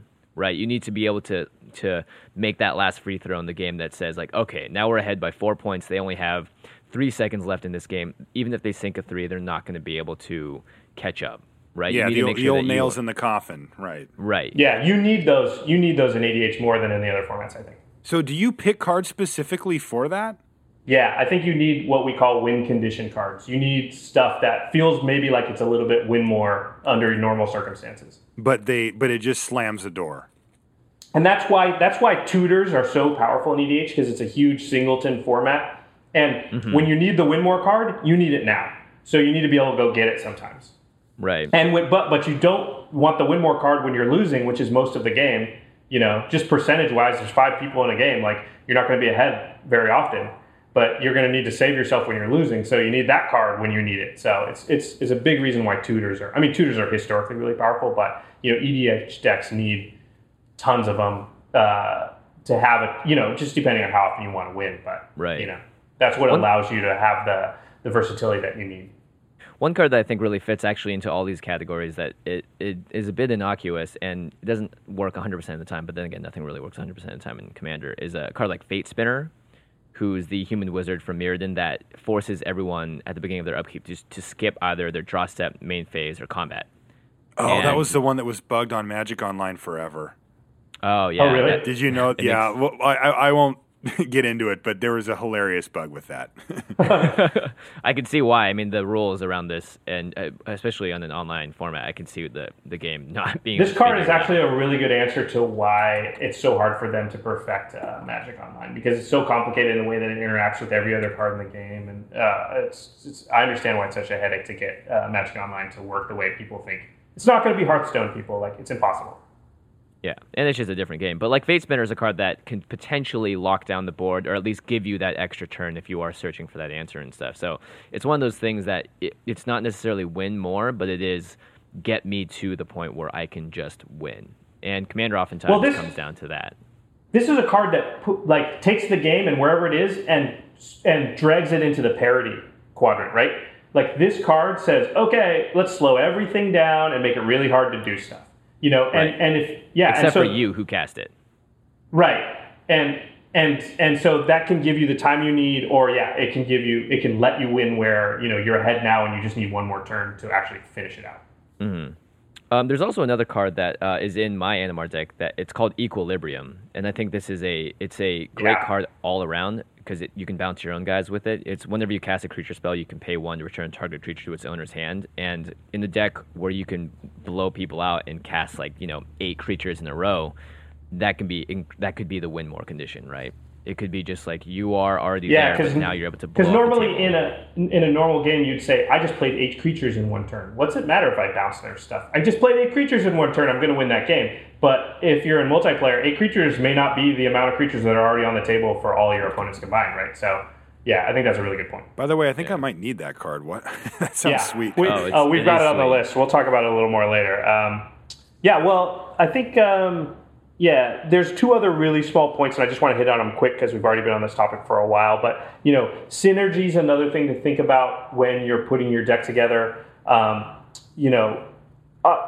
It's like you might take a slightly less efficient card. Earlier Marshall talked about like mana cost compared to its power and toughness and those kind of efficiency rankings. But, if there's a mechanic that we're going to talk about Animar in a little bit, but Mana War, efficiency-wise, may not fit where you want it to, but it has a mechanic that you need and that you want for the deck. So it's going to make it over other cards that are maybe more efficient. I see this in a lot of new players' decks where they're like, I don't know, Fleece Mane Lion. It's a 3/3 for 2, and later it becomes an indestructible thing. And it's like, yeah, but your deck is Animar. Like, it doesn't actually synergize with anything that you're trying to do, so it may not be the best. It's also illegal to play an Animar, but yeah, you're right. Sorry. there's many issues there. No, but your point's well taken, though. It's simply, and I always have to make this adjustment because, a card like Fleece Mane Lion stands out to me as a particularly efficient, awesome creature, and in Commander, it's like shrug. I'll just ignore that, right? Like hit me with it. I don't care. There's not very many Commander decks where Fleece Mane Lion is actually a really good choice, which is weird because it is an awesome card and it sees play on the Pro Tour and whatever. And it's just because the lens you're looking through is so particular to what you're trying to do with the deck that, it just doesn't fit the bill a lot of times. Another thing to think about, we kind of touched on it, is the meta, your meta. So, one thing I would say is like when I'm looking at all the cards I can put in my deck and I'm trying to narrow it down, I'm trying to figure out what to cut out. I think about my play group and I go, well, there's a really popular Memnarch deck in my play group. So that's going to be an artifact-based deck. And so as a result, everybody in my play group plays a lot of artifact hate. Like everybody in my play group has like destroy all artifacts or destroy target artifact or exile artifacts. So if I'm looking through and potentially making cuts, I'm thinking, well, these 2 cards are equal, but this one's an artifact. I'm going to go with the non-artifact because people will have a harder time dealing with it. That's just something to keep in mind when you're building your deck. Is your play group, what styles are particular to it, what that metagame looks like. And the last thing I would say, and we've touched on it, is just the size of your play group. So the raw amount of people in it. So like Marshall was saying, he normally plays with 1 or 2 people. So I'm guessing, those decks are going to be a little bit faster. They're going to be a little bit more aggro. They have to be a a little bit more towards the front of the curve and less towards the back of your mana curve. Whereas a big, large 6-person play group, and you always play with the same 5 other guys, and that your deck can be a heck of a lot slower. You probably don't even need any 2-drops, 2-drop creatures at all, because there's not going to be that much action taking place until turn 5 or 6 in your game. And then you have to think about, like we were talking earlier, like feelings. Feelings is the last category. Like you have to make sure you are playing in, on the same, not necessarily the same, it kind of is that, the same tier as the people around you, so that you don't do something that is prohibitively just not fun. And like Marshall said, you said it great. It's like, if it's not fun for yourself, it's probably not going to be fun for someone else either. And taking the pragmatic view of that, I wouldn't even care about necessarily hurting somebody else's feelings so much as like I said, if you play that deck, it's super mean, you might win the first 2 nights and then never win with that deck again. So, there's a sort of more pragmatic way to look at it, which is like, I just want to give myself a chance to be able to hope to win every night and not just have people come after me because of the reputation of the deck. So, okay, I think that should wrap up our card evaluation. Boy, and to think we weren't going to go that deep on it. Okay, so Marshall, we want to do a commander spotlight on your commander, which we've talked about a little bit, but do you want to introduce him? Yeah, I play Animar, Soul of the Elements. Or is it just is Soul of Elements? Mine's in Japanese. I don't actually know what the it's Soul of Elements. There's no the elements. I don't know why. Yeah. He's the Soul of Elements, and I love this card. I consider myself a rug player or teamer as we are now known. And teamer. That's a lot of my favorite constructed decks have been rug colored in both modern and standard. So that kind of led me over to Animar. And once I saw Animar, I thought, oh man, I'm going to play a deck with that guy. Yeah, and that's exactly the first thing I saw. I was like, this guy is demanding to be built around. Yeah, he's actually got a lot going on as well. He costs blue, red, green, and he's a 1/1. So, just quick vanilla test, fail. But he's an elemental, obviously a legend, and he's got protection from white and black. So he basically has protection from everything that he's not, which is kind of interesting. It pops up more frequently than I thought it would. I would say super frequently. Those are the two colors with the best spot removal, instant speed spot removal. So that gets played in Legacy, especially like no Swords to Plowshares, no Path to Exile, no Doomblade type stuff. It's super powerful to have protection from those creatures. Yeah, absolutely. And then, of course, with blocking and stuff, too, for commander damage purposes. But he's got more. And in fact, those are the minor abilities. The major stuff is whenever you cast a creature spell, you put a +1/+1 counter on him, which is pretty cool. He can get kind of big if you're casting a bunch of creatures, but then the big home run comes at the end of the card. It says, creature spells you cast cost 1 colorless less to cast for each +1/+1 counter on the Animar. Oh, baby. Boom. Now we're in business. Now we've got a deck. I've got an idea. We're doing things. And all of a sudden, Animar goes from being like pretty sweet. Like already, protection from white and black. He gets bigger. But now it's the core of an entire strategy. Yeah, now he can be broken. Yes, and he can be absolutely broken, and it is awesome. Yeah, we've talked about this a lot of times on the podcast, which is any card throughout the history of Magic that cheats mana costs, that somehow finds a loophole within the normal casting cost of a card, is super powerful. Yeah, it breaks the game in some ways, in the sense that once you get a bunch of counters going on it, it tends to enable more counters getting on, and then all of a sudden you're casting 7 or 8 mana creatures for 1 or 2 mana, and the game ends pretty quickly. But I have to say, one of the things that really attracted me to Animar when I first saw him as a commander potential was he's kind of fair in some ways. He feels fair. Yeah, and what I mean by that is yes. I think if you use your imagination, you can see some pretty nasty stuff that Animar can enable.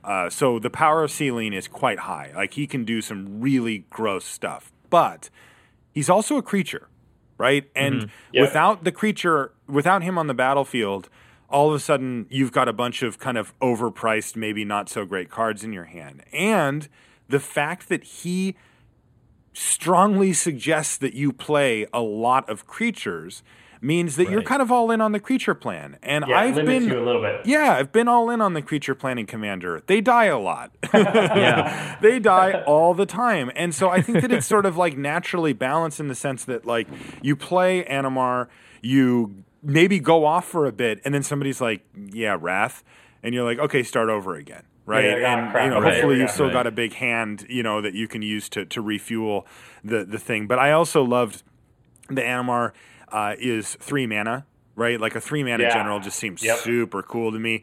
And also that his mana cost is just straight up rug, right? It's just blue, red, green. I think visually it looks cool. And also I just think it's a neat idea for, costing a commander as well. So I was all in on that. I poked around online and looked at some lists that people had because I always get really overwhelmed at the initial stages of building a commander deck. It's just too many cards for me to process. Right. And so absolutely. I kind of used a rough shell that I found online and then started augmenting it from there. And now I don't think it really even resembles that rough shell anymore. But it's a good bit of advice just to give you a jumping off point, because you're right. If you're just like, it's like when you go to a restaurant and if they have like 1,000 things on the menu, it's impossible to order. But like if you go to In-N-Out Burger, they got 3 things. It's really easy to order. It's like you got to narrow it down. Like let's talk about his mechanics really briefly. Sure. So I just wanted to mention a couple of things. First off, if you cheat your creatures into play or you flicker them in some way, then it won't activate his ability. So you actually have to cast them. You got to cast them. Right. And then can you talk about how it works with creatures with X in their casting cost? Yeah, so it'll just reduce it, by whatever the one colorless is. So, if you have something with X in the cost, you can make it cheaper. I don't think I have any. I didn't put what's it called, Genesis Hydra in my deck yet or at all. I don't know if I'm gonna play it, but I try to focus on because what it makes you do is look at weird stuff. Like expensive cards become a lot cheaper, but also colorless cards can become free. Right. As in, you don't even have to tap a single mana to cast them. So, morphs all of a sudden get a little bit different of a view, and so I don't know. It makes you look at creatures in a different way. That I mentioned Jin Gitaxias Core Augur earlier. He costs 10 mana. That's 8 and 2 blue. So it's like a ridiculously costed card. But I mean, I've played it for blue. Countless, maybe not countless, but many, many times. And, that's the kind of thing that I try to look for, cards that have single or double mana symbols, and then just a lot of colorless, because I know that I'll be able to get them down with Animar. Right. Yeah, I guess my point with the X casting cost was just to point out that the counters on Animar can count towards the X amount, right? Yeah. They just for every one colorless less, they cast. It costs that much cheaper, right? Including the X. Yes. And I think it is important to have creatures that can just be played for free. And I think in general, when you're looking for creatures for this deck, you want to find ones that have a number in front of it and usually just one mana symbol after it. Now, obviously, that's not always going to be the case, but that because you just know that colorless mana can always just disappear once you are able to chain stuff up with Animar, it helps you have just that crazy efficient turn where you can dump your whole hand onto the table or whatever. Yeah, while refilling it too. Right. Yeah, right. I mean, it's interesting because when I looked at it, and you guys obviously both have Animar decks, so let's see if this is correct. But to me, the most important creatures were things like Man at War, were things that actually bounce, ideally either yours or your opponent's creatures when they come into play. So creatures, like Venzer, Shaper Savant is another decent one. The reason I was thinking that I liked Man at War in particular is that, it's one of those cards that if you're in a pinch, if I'm in trouble, I can bounce my opponent's creature if I have to, but I'd rather bounce my own and then play it again, because what did I just do? The Man at War came in, it put a counter on Animar, and so the next thing I cast will cost 1 less, and then I bounce my own creature and it costs 1 less, and I play it and it puts another counter on Animar, so the next thing I cast will cost 2 less, and that can really snowball out of control really quick, and you can probably get these turns where, like you said, you play 7-8 creatures in a turn. Animar is huge. All your stuff's costing 0 or close to 0. Yeah. Right. And when you have cards like Solemn Simulacrum, who's a 4 just artifact creature that you get to put a land card tapped, and whenever he enters the battlefield, and you can start bouncing that stuff back and forth, you could literally just pump Animar up and up and up and up, and then just play him for free each time. Yeah, anybody that's listening to to my podcast knows that I am a lover of value, and this is the most value deck I could imagine. That's why I play it. I mean, it just is like it's just insane. Like I play, Mole Drifter for blue, draw 2, and then like you mentioned, Josh, I play a Mana War, bounce the Mole Drifter, put another counter on Animar, play the Mole Drifter for blue again, draw 2 more cards, put another counter on, and I'm just in absolute heaven. I've got a patented move around Mana War as well, with Allurin, where it allows you play, creatures with converted mana cost 3 or less for free and at flash speed, although it actually allows anybody to do that. But most people look at their hand and they're like, oh, well, I've got like one thing and everything else costs more. My hand's like filled up with these things. And with Mana War, it's just a combo because you can just put in Mana War, return Mana War, and then Animar gets put infinite. Combos on Animar. Yeah, and so my patented move is to take my box of dice and I just dump it on top of Animar, and then hopefully attack and kill somebody that turn with it. Right. But this deck really is all about value. Yeah, it plays. It seemed like when I was looking at that, it plays a lot like a flicker deck. You want a lot of enter the battlefield effects. There's cards that are a little bit better in this deck, like Mystic Snake maybe, because you're actually bouncing the cards back to your hand instead of flickering them in at your end step. Again, Venzer, Shaper Savant, another one of those. Duplicate. Mystic Snake, I should say, counters a spell when it comes in. It's a creature that counters a spell when it comes into play. So, if you played that out, put a counter on Animar, everything costs 1 less, then you bounce it back to your hand, now you can counter something else, and it still puts another counter on Animar. That's sort of the beauty of this deck. It's like you're doing all this stuff for value, and Animar himself is actually getting bigger to the point where he can probably just kill somebody outright with commander damage in one hit, right? Yeah, he does. The protection from white and black starts to become relevant at that point, because you mentioned one of the upsides, Josh, is that he's pretty resilient to many of the common spot removal spells that you'll see in Commander, but also being protection from 2 different colors just hits so many cross sections. Yeah, it's like you just, even in a deck that happens to have black and white in it, like most of their creatures are going to be one or the other, even if it's not a strictly black and white commander deck. And it just creates awkward blocking situations for your opponent pretty often. And sometimes they just can't block it at all. Another card that I really liked in this deck is Grinning Ignis. Oh, I don't actually play that card. That's interesting. It's normally a storm card. It was in Modern Masters. It's 2 and a red for a 2/2 elemental. It says pay 1 red, return Grinning Ignis to its owner's hand, add 2 and a red to your mana pool. And you can activate this ability only anytime you would cast a sorcery. So it basically, you pay a red and then you get its casting cost back into your mana pool. But the thing is, if you can play him for less CMC because of Animar, you could actually create a combo where you can just play him out like 5, 6, 7 times, depending on how much red mana you have in a turn. And, really just jump the counters on Animar drastically, even if Grinning Ignis is the only card you've got going that can do this thing. I like the way you think.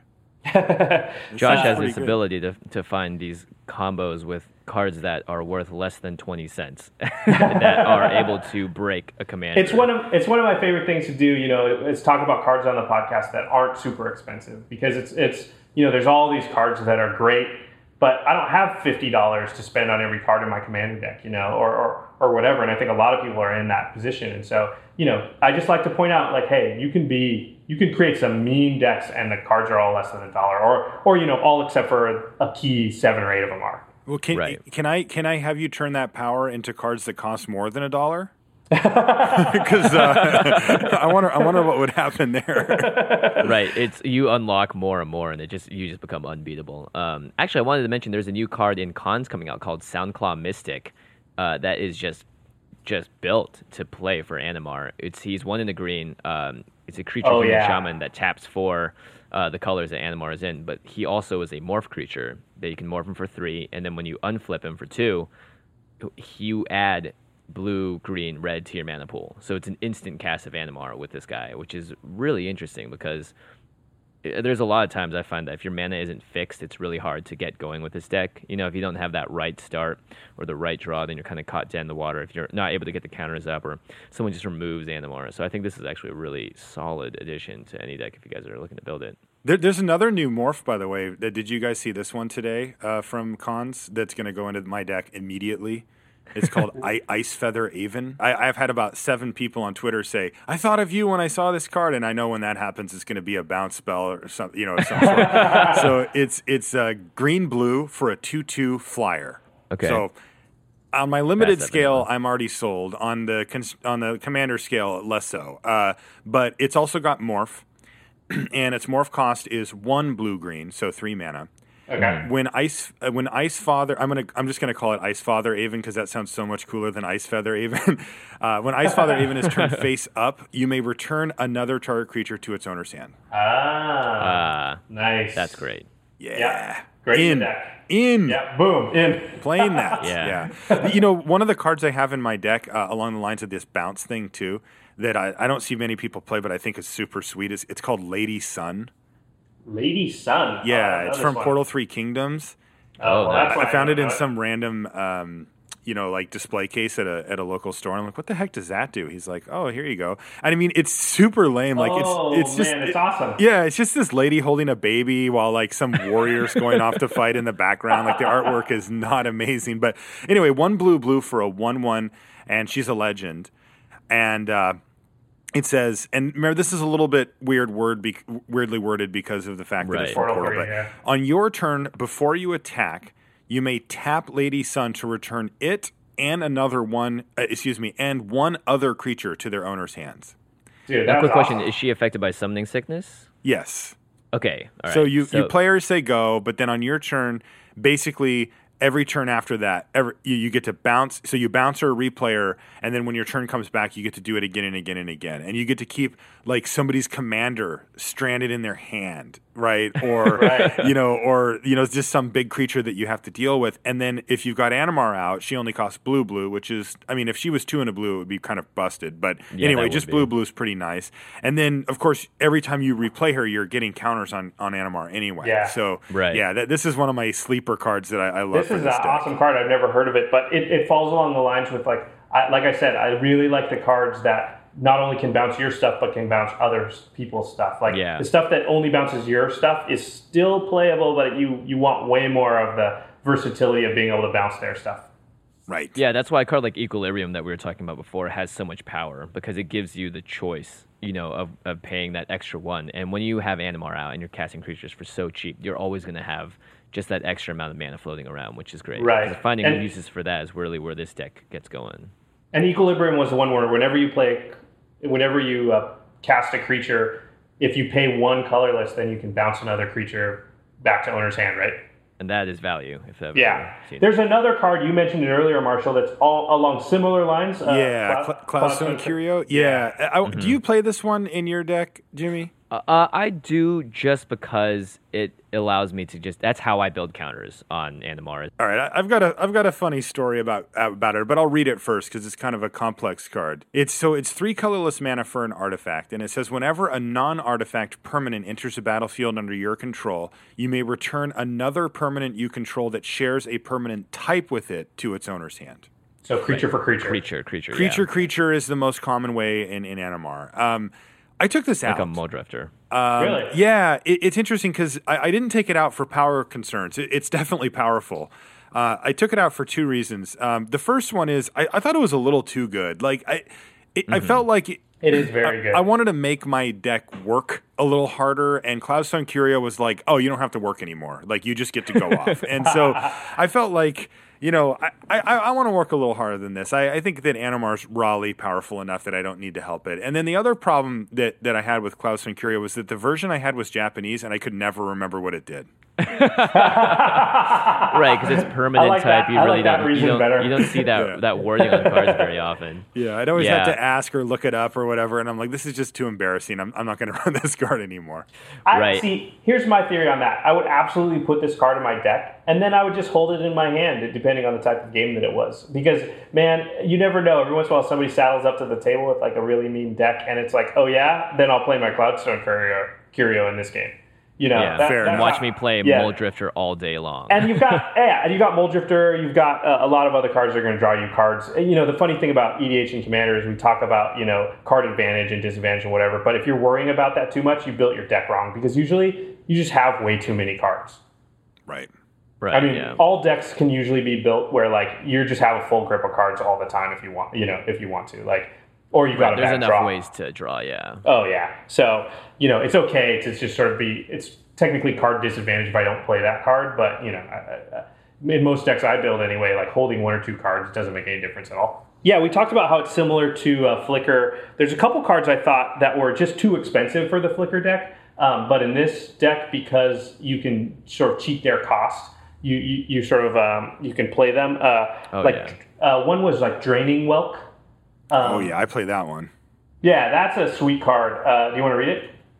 Yeah, I can't remember what it does, but I know that it's 4 blue, and I think it has flash, and it says when it enters the battlefield, you counter target spell, and then you get +1/+1 counters on it equal to the converted mana cost of that spell, and it has Dude, flying. you lied. You know exactly what it does. Yeah, I mean, what I meant is I don't have it like directly in front of me, but I played it enough to remember what it does. But yeah, that card is. Like in Animar, that card is stupid sweet. Like especially because then you inevitably get to untap with it and just like whack somebody with the thing, and it's huge. It's great. Then you bounce it back to your hand, and they're like, "Crap, he's just gonna counter whatever I want and draw a bazillion cards. This is horrible." Like, that happens.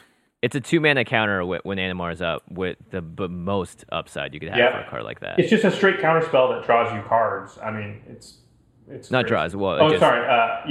Sorry. Sort of. It draws you a sweet dragon and plays it for you for free. Yeah, exactly. It's really good. Yeah. I had this in Flicker, and then I just could never hold up the 6 mana for it, so I had to take it out. But in this deck, it's perfect. Another card I thought fell into this category was Prime Speaker Zagana. Oh yeah, she's so sweet. I run her in my deck too. She's the one that draws you cards. Sorry, I was looking at her ahead of time. Here, I'll read her out. So she's 6 total. It's 2 green, and 2 blue. So it's not the most value out of Animar because you can only subtract 2 from the casting cost, but still playing her for 4 is a deal. Yeah. So she enters the battlefield with X +1/+1 counters, where X is the greatest power among other creatures you control. And when she enters the battlefield, you draw cards equal to its power. So if Animar is, if it's got all of Marshall's dice on it at the arbitrary number of however much, you could technically play a Prime Speaker Zagana and accidentally deck yourself. Also works really great with Animar because the trigger from Animar goes on the stack when you cast Prime Speaker Zagana, putting the counter on Animar, and then Prime Speaker. So no matter what, you're drawing at least one card. Probably much more, but yeah. No, you're drawing whatever, like 3 or 4 or whatever. But I mean, if only Animar was out and is the next card you played, you'd still get to draw 1 because it would make Animar bigger before Prime Speaker Zagana. Yeah, but you get X +1/+1 counters on Zagana where X is the greatest power, so it's at least 2. Oh, right. So you're at least drawing 2 cards. Oh, you're right. Yeah, like at the very minimum, you're getting 2, and I've never drawn 2. I've drawn 12. I've never drawn 2. Yeah. But Prime Speaker Sweet, that's the only other altar I have in my deck. I just felt like that artwork is so cool on Prime Speaker. Yeah. And, nice. I love cards like that, man. Like, especially in a deck like this where it fits everything, right? Like, it works with the Animar, and... It's this thing where it's like I'm trying to make this deck work through creatures, right? It's all about creatures, and Prime Speaker lets me do the 2 things I really want to do anyway, which is draw cards and play creatures. So yeah, exactly. That's awesome. Another card that we didn't mention here that I think deserves a spotlight that I found, and I didn't see this on the deck list I looked up, was Forgotten Ancient. Have you guys seen this guy? Is that an ape of some sort? No, he's an elemental. I have seen this guy. Yeah. He's 3 in the green, and he's a 0/3. And so whenever any player casts a spell, you may put a +1/+1 counter on Forgotten Ancient. At the beginning of your upkeep, you may move any number of +1/+1 counters from Forgotten Ancient onto other creatures. What? So you move it all into Animar? So yeah, he's just Captain Fuel. He's like, hey, Animar, have a gift. And he tosses what everyone else has done for you. Yeah, it is pretty insane. Wow, I might need to find me one of those. That sounds really good. Can't be expensive either, is it? No, I doubt it. I mean, I can't see this being that's a 20-cent card again. Yeah. You have the power too, Jimmy. You have the power too. I guess so. Well, I also have the Gatherer, which lets me search for the word +1/+1 counter in the right colors and see what comes up. Another thing I wanted to say was like I would put a premium when I was looking at it. To me, I would put a premium on artifact creatures just because the ability to reduce a casting cost to actually 0 is like super strong. So you talked about Solemn Simulacron earlier. Duplicant, which exiles another creature when it comes into play, is just like a free removal spell. Yeah, Steel Hellkite, Worm Coil Engine, Chronomaton. Yeah. All the above, Eldrazi. Am I doing this wrong? That's super efficient. Also, I thought there was room for a few, like, just huge, if you want to be mean, just Eldrazi, like, straight up, just like Kozilek, Ulamog, or Blightsteel Colossus. Because, again, you have a really good chance of just playing them for free. Yeah, I run 2 Eldrazi in my deck. I run Ulamog just as a big finisher, and also because like I run Mana Drain, and like I don't love the I don't love the card, but I felt like it was there. And I also run Artisan of Kozilek, which is the 9 mana 10/9 one with Annihilator 2 that lets you get a creature card from your graveyard onto the battlefield for value. Nine drop for value. There's something that I was hoping would come up this podcast, and I'm just going to take this opening. But you don't know this, Marshall, but I'm 1-0 against you lifetime in draft. What? Did we battle? We played on Magic Online. It was months ago. You didn't know who I was, but and it was actually when Rise of the Eldrazi was one of the flashback drafts. Oh, really? Yeah, I'm sure you don't remember it, but you did play an Artisan of Kozilek on me, and I actually still won that game because I got a Gigantomancer out on you. And I do remember that. You are a monster. That was actually just an insane game, too. Yeah. That was you? Yeah, that was me. God, yeah, you're lucky you told me now. I never would have come on the show. No, you're forgiven. The only person I have a problem with is the guy that played 3 Dranas on me, which was that same time frame. And I actually met him. He's a judge, and he's like, I'm the Drana guy. And I'm like, you. And now whenever I see him, I just scowl at him, and then we laugh. Yeah, now I just never want to play you in draft again so I can keep my undefeated record alive forever. Yeah, well, I still couldn't believe that. I remember that. I was like, unbelievable. Yeah, I think you got an Ulamog's Crusher back with the Artisan or whatever, and it was like, it was pretty dire, but I had the Gigantomancer in my hand. I was like, oh, he's not going to be happy about this. You were correct. That's pretty great. Yeah, anyway, playgroups feel differently about Eldrazi and Blightsteel Colossus and stuff like that. But, I think it's totally reasonable to have a couple of them. Like Marshall said earlier, like, the game has to end at some point. Somebody's got to win. Don't feel bad about, like, having a couple cards that freaking win the game. At some point, everybody wants to, like, get up from the table or at least reshuffle. Yeah, that's what I think too. Plus, I mean, like, what's my big payoff? Like, I'm playing Animar. Let me have one big, fat, crazy creature, right? And like, this is the Timmy deck. I mean, you get to be that cannon, and you get to blow up. And if people get angry at you, be like, I earned it. Yes, I earned. Like, maybe you shouldn't have let Animar get 11 freaking counters on him. Yeah, exactly. Why don't you kill him? Why don't you use a Path to Exile? Wait. Crap. Oh, wait. Yeah. Okay, so let's talk about some cards you may not think of. And actually, Jimmy, Forgotten Ancient is a great one that would fit into that section because I totally hadn't heard of that card. And also, it doesn't do what you think, but the fact that moving 1/1 counters onto Animar is really good. That's a really good pickup. Yeah. Another card I liked is that you mentioned, Marshall, is Palinchron. Yes, I play Palinchron. Yeah, it's just an infinite mana combo, and it's. I think it's fine to have a couple infinite combos in your deck. It's not. You have to do a couple things to get it done too. It's not like just play Animar, play Palinchron, done. You have to have some counters on him. Yeah, you have to have counters on him, and then you need to be able to like, it basically just takes a bunch of mana. Like, once you have a bunch of mana on the battlefield, you can do it. And there's a few other ways with Vesuvian Shapeshifter and a few things like that too. Mm-hmm. Yeah, and for you guys that don't know, Palinchron is just 5 colorless and 2 blue. He's flying, and when he comes into play, you untap up to 7 lands, which is his normal casting cost. And for 2 and 2 blue, you can return them to your owner's hand. So you can just bounce him back and forth, and essentially with the right combination of counters on Animar, create infinite mana. Correct. Another card that does the same thing is Peregrine Drake. Peregrine Drake is, let me look him up because I know he does it. I think it's Peregrine as well. Oh, Peregrine Drake. Because that was my favorite bird when I was a kid. And Marshall should know. Don't you have to say these things on like the Pro Tour? Like, how do you get all the pronunciation of everything?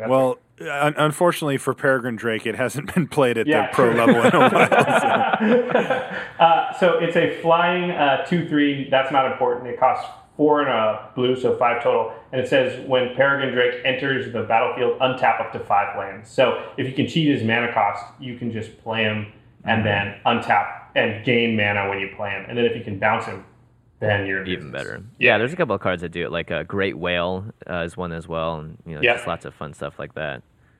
Go ahead. Oh, Kiki Jiki, one of my favorite cards of all time, as well as one of my commanders. I'm going to start calling you. Actually, I was calling you Jimmy the Red, but I think I'm going to start calling you Kiki Jimmy. You know what? Actually, to go back, I need to defend myself because he said I may never make it pro. I placed third yesterday in the SEAL tournament out of like 150 What does this have players. to do with Kiki Jiki? I don't know, but you've been holding them aside for like an hour. Yeah, well, when you said, because my nickname is Jimmy the Red because I love red, I got all these prize tickets for it, and I could either redeem them for like 18 booster this is packs, awesome. but instead I spent it on 150 of them on a beta lightning bolt, which I think is very indicative of who I am. That is indicative of you, dude. When you told me that, I was like, that is so perfect. I couldn't have thought of a more perfect thing. That's awesome. I have 4 beta lightning bolts sitting right in front of me, and they will never leave my collection.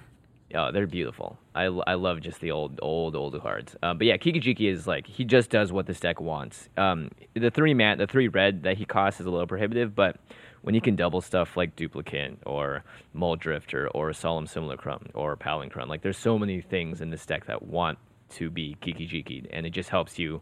It kind of is win more, but at the same time, it does also help you lock it down by just giving you all the things you need to just keep going. Yeah, I run Kiki Jiki in my deck too as a value card, but also it gives you access to infinite combos. I do run Deceiver Exarch, so if I find myself in a spot where I'm about to lose and I'd rather not lose, or where the game needs to end, I have access to be able to just kill everybody at once.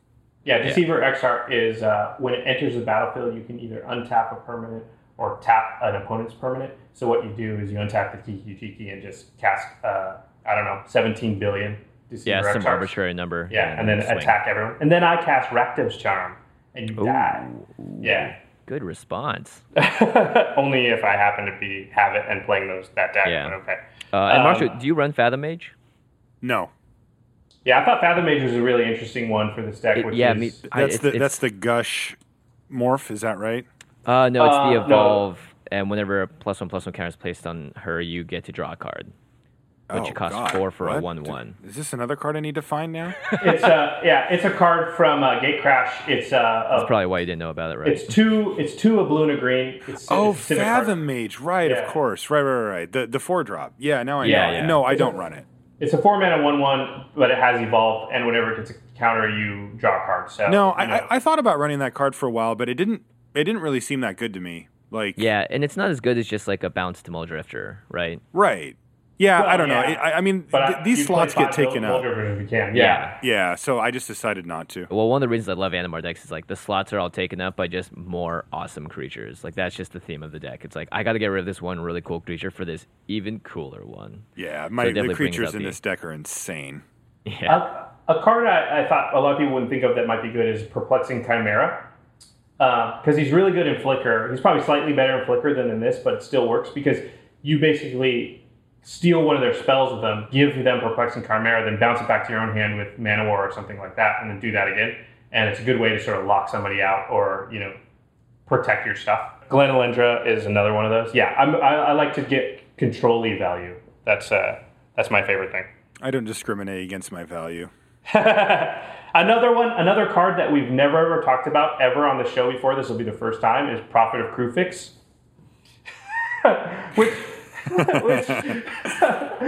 which, by the way, comes up every week. Yeah, it's just like, she's not doing everything you want to do, but she just enables so many things. I'm not even going to read what she does. If this is your first episode listening to this podcast, then you're just going to have to look her up. Do you guys, are you guys, like, does Prophet get the stamp of approval from you guys as far as, like, does it pass when you play it, people will be okay with you test, or? People groan. They're like, but they don't actually just come after and kill you. I've noticed they just try and kill the Prophet. Yeah. Okay, yeah, because I just recently put Prophet of Krufix in my deck, and look, the power level's always been there, and I don't play what is it called, Seedborn Muse or whatever either, awesome. Because whenever anybody plays those, the game just gets like super stupid. But I opened a Chinese one of these, a Prophet, nice. And it looks so sweet. I'm just like, I got to play this. So I put it in, and I'm going to sort of test the waters. And when I play it the first time, I'm going to look around at the table and be like, do you guys still like me, or am I? Because I feel like this is one of those cards that sees enough play now and is powerful enough that people are starting to get a little sick of it. I think the thing that people maybe don't grasp right away is like how many card draw creatures there are.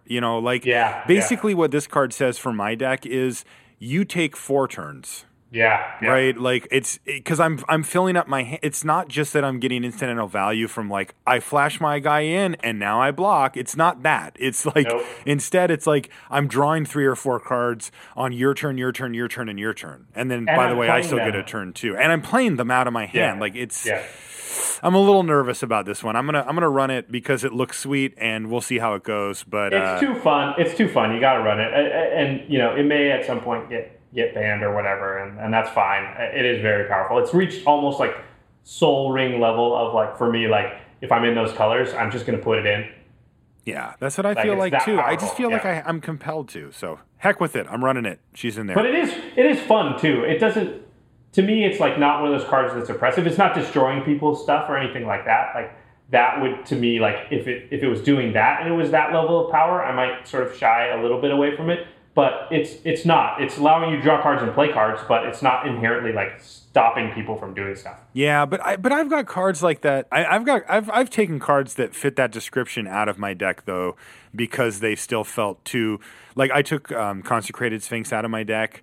Yeah, and because it just felt like I'm not blowing up your stuff or doing anything, but like when you get that card out, people look at you like, really, man? Because you're just like, well, I guess I've got 14 cards in my hand, and it's like.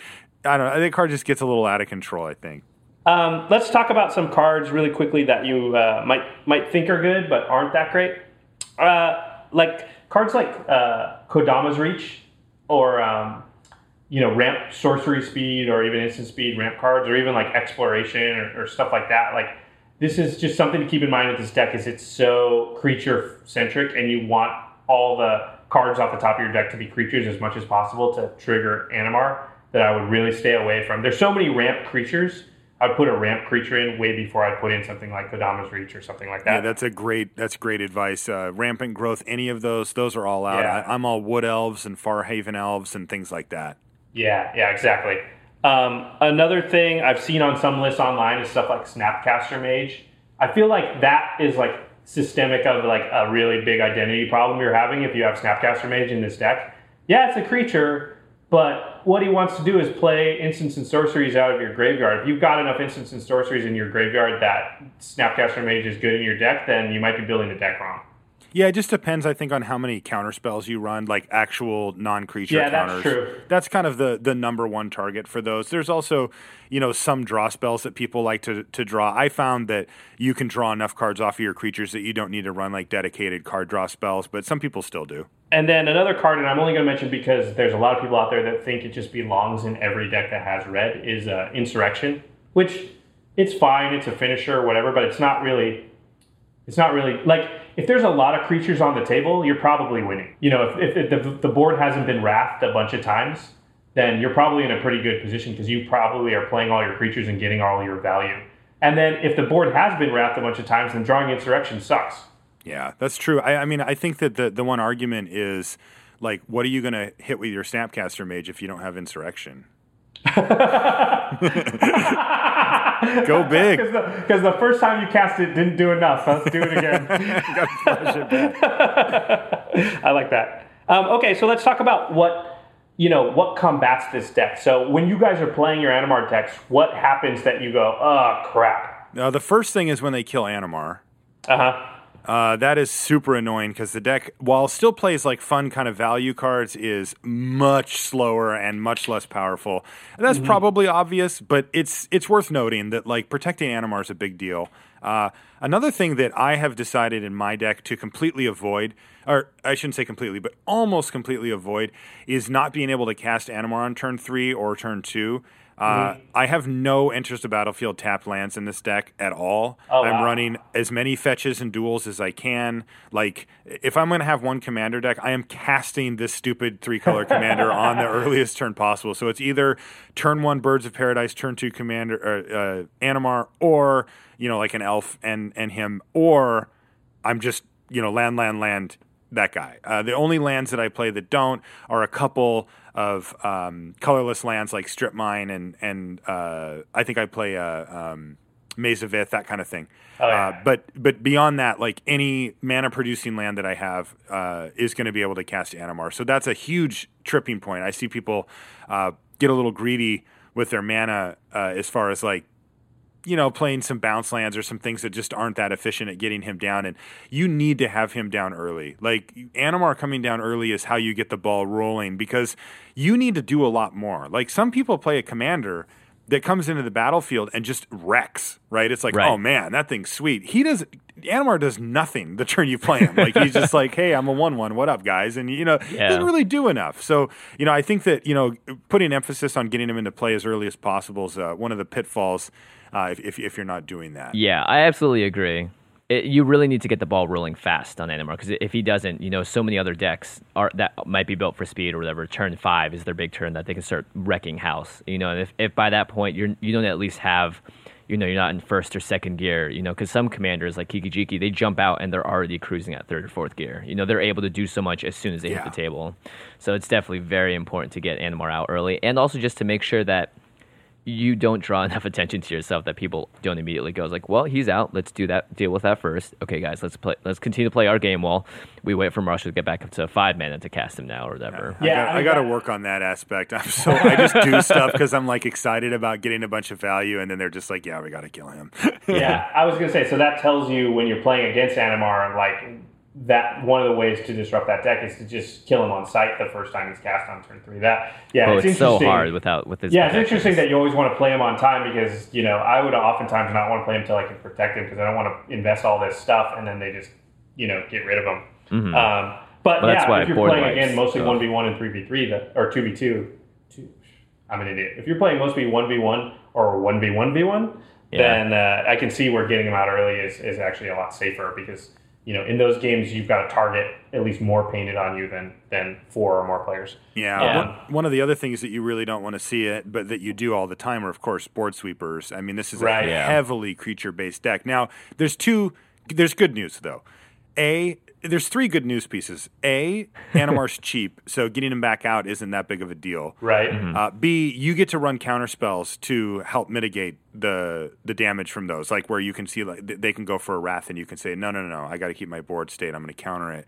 And the last thing is that since the deck is quite good at drawing cards, a lot of times when they do wrath your board, it's not like you're just on empty. Like you're usually staring at 4 or 5 cards still in your hand, so you've got a rebuild plan ready to go if they do get a wrath in on you. It's not one of those decks where you're just like, well, we're all in, boys. Hope this works out, and then they wrath and you're like, oh, we'll see you next game. I'm just top decking. Don't build your deck that way so that you're ever in that position where if they board wipe, you're just dead because this is EDH. Everybody runs a lot of board wipes. Yeah, you're going to be at a disadvantage given the fact that you are a heavy creature-based deck that relies on you playing the creatures from your hand and getting them on the battlefield. Yeah. But you can mitigate it quite a bit. And I'd say you definitely are the most obvious threat because, some people might be just waiting to combo off and only have some enchantments out. But when you have like 7 creatures and they're all huge, pretty clearly people turn their attention to you first. Yeah, and often you've gone first, right? Like you're the first one to make an assertive play because your commander's so cheap. So you've kind of got that early attention. Yeah, that's what I would say about playing your commander on turn 3. You're often going to be the default target then because nobody else has played their commander yet. So, but if you're powerful enough to win at that point, then all the more power to you. And he is. Yeah, he definitely gets there. There's 2 other cards that I personally, everybody knows I hate because of the Flicker deck, and they also work really well against this deck, which is the Torpor Orb and the Hushwing Gryph, which basically stop all enter the battlefield abilities.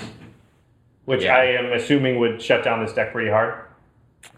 Yeah, it definitely doesn't make things easy. You lose a lot of value. Down, yeah, for sure. It's a big problem. Yeah, because Animar won't even get counters or anything, right? I think it still does. Oh no, it's right? cast. It's when you cast. Yeah, it's when you cast. So you still get counters. So you do get some cheapness, but I mean, just like randomly thumbing through the deck, it's like enters a battlefield. This one doesn't. Enters a battlefield. I mean, they're all over the place, right? Like most cards enter the battlefield and do something. Yeah, and you're gonna have trouble bouncing your own stuff to play it again to really like get that counter count on Animar like really jacked up. So. Right. Yeah, those I hate seeing those cards, but I would say like those cards are good cards to play in a lot of decks because we've been talking about them a lot, which means they work against a lot of different commanders. So some stuff to look at. Also, I would think Tuck, because you mentioned that if killing Animar is bad, then putting him on the bottom of your deck is even worse, right? Yeah, it's not like you can't win, but like I'd view it like this. If they get rid of Animar where you can't get him back or he's just gone, you're playing a value deck. And like maybe if you're playing heads up, then you can kind of grind out your opponent with like just by playing like, mole drifters and counters and, tempo plays and things like that where you can kind of focus your energies. But if you're in a 3 or 4 or 5 player commander game, you're never going to be able to overcome the table as far as those advantages go, and you're going to lose. Like you need the overpowered thing that Animar gives you, not just the value plays that the cards in your deck give you. I will say this, though. You could always play your second commander in the deck, the Prophet of Krufix. Good point. And probably do pretty all right, yeah. Okay, so let's talk about countering their counters. So some stuff that gets around the stuff they're going to try to do to you. Soul of New Phyrexia. It's one of that's my a new new one cards. that's really great. Yeah. Oh, yeah. I hadn't thought of that. It's just anti-board wipe. Yeah, I Very like simple. that. And air quotes free. Mm-hmm. Yeah. Yeah, anti-board wipe twice, too. I mean, you do it once, and then if they somehow get around it, then it's still in your graveyard, and you get to do it again. So I really like that one. Cauldron of Souls is one we've talked about before for the Flicker deck, and I think it works here. It basically gives any number of target creatures you choose get persist until end of turn. So, that card, yeah. Yeah, it's a really good card to... I can't believe this card exists. save all your guys. You can use it for group hug. You can save other people's stuff to recruit allies. And you can also, since you're bouncing your creatures back to your hand and replaying them, the -1/-1 counters don't matter that much. So I think that card's really good to get around board wipes. And then I think the deck really needs like a couple of... normally this deck wouldn't want like necessarily spot removal or artifact removal that's not stapled onto an enter the battlefield effect. Mm-hmm. But because of Torpor Orb and Hushring Grift, you may think about putting in, some spot removal that can kill those things that isn't on an enter the battlefield effect. So Nevermaker, we've talked about before, is a good one. It leaves the battlefield, then you put target permanent on top of its owner's library. So that could be one that if you bounce it back to your hand, somehow it'll leave the battlefield, and that gets around the Torpor Orb and the Hushring Grift. But really just something just says destroy artifact or destroy creature, and it's an instant or sorcery. I mean, we don't want a lot of those, but if they play a Torpor Orb or a Hushring Grift, you just don't want to be dead. Yeah, you're going to need to find a way to... And just having that in your quote-unquote sideboard, too, isn't the worst. Right. Counter magic, Marshall already talked about. How many counters do you run in this deck? I don't know the number, but I run a lot. Like, yeah. I mean, here, I'll thumb through and I'll get you a number, but it ends up being like I run basically the most like just straight up efficient ones that I can. The cheapest. Like I run actual counterspell and mana drain as well, just because Cryptic I happen command, to have one of those. And I run Cryptic. Yeah, I also run the Draining Welk that we mentioned a little bit ago, the Mystic Snake. I don't run any counter spells that care about how much mana my opponent has, because I found that those just suck. For commander, like everybody's got infinite mana. Yeah, I don't run Pact. So I got a little bit of flack, I guess, for having counter spells. I do run Plasm Capture, which I think is super, super sweet. And I run Force of Will as well, which I realize is maybe overkill, but I find it quite useful. Yeah, I've got a few of those, and so I felt like it actually did have a reasonable place in the deck, because sometimes I have to tap out and draw a bunch of cards, and so I've sort of stuck sitting there, and you can kind of get people with it. I just, some people get annoyed by counterspells in Commander, but I don't really care. Like, they don't bother me. Like, I don't feel like I'm infringing. Like, it's a 1-for-1. I have to spend mana. I have to leave mana up. Like, I'm trying to play counterspells against a table of people. Like, I'm at a disadvantage here. I'm doing it just so that I don't get wrathed, hopefully. Yep. Yeah, absolutely. I totally agree. Some groups don't like counterspells. You just kind of have to play that by ear. But I agree with Marshall. Like, it's part of blues. It's actually the signature part of blue. Yeah. So if you disallow it, you're disallowing. It'd be like disallowing red to do any sort of direct damage dealing stuff, or disallowing black to play any creature removal. Like, that seems kind of crazy. Yeah. The last thing I would say for countering their counters is tutors. Now, it's funny because Marshall said he took all his tutors out. I mean, in our group, people play stuff like Hinder, and they play some tuck effects, and you want to be able to go find your commander again at the very least. So I would run like Survival of the Fittest, Worldly Tutor you mentioned, Elad Omri's Call, which is another like go find a creature and put it in your hand card, stuff like that. My favorite, Fauna Shaman, I think is a great creature tutor. Yeah, Fauna Shaman, which is the creature version of Survival of the Fittest. I actually do run Fauna Shaman and Survival as well. So I shouldn't say I don't run any cards that tutor for anything. I just don't run the pure, the worldly tutors and the mystical tutors and those type of things. And I usually, I have an addiction. So I realize that every single time, well, I'm well acquainted with that one. This is a more specific magic addiction.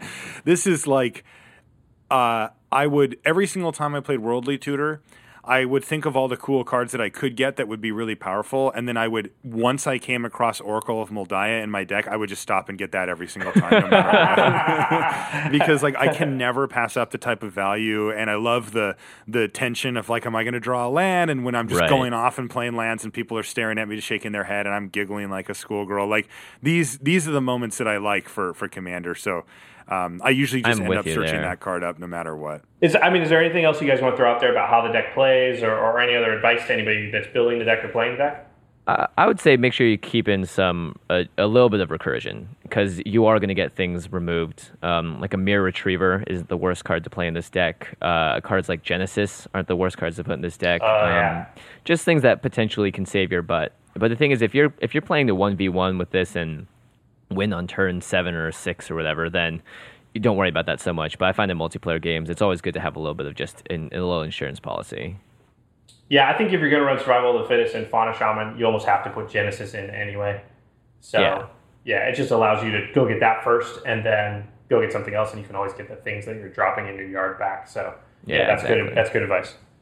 Yeah, and you build this deck however you want. We don't have to follow exactly what we're saying here. There's just a lot of different and find other cards. We've talked about a few here that I've never heard of or Marshall's never heard of. There's a lot of other cards out there in the big wide world of Magic that can make this deck do things that I've never seen before. So don't be afraid to find those. All right, cool. Marshall, dude, thank you so much for coming on.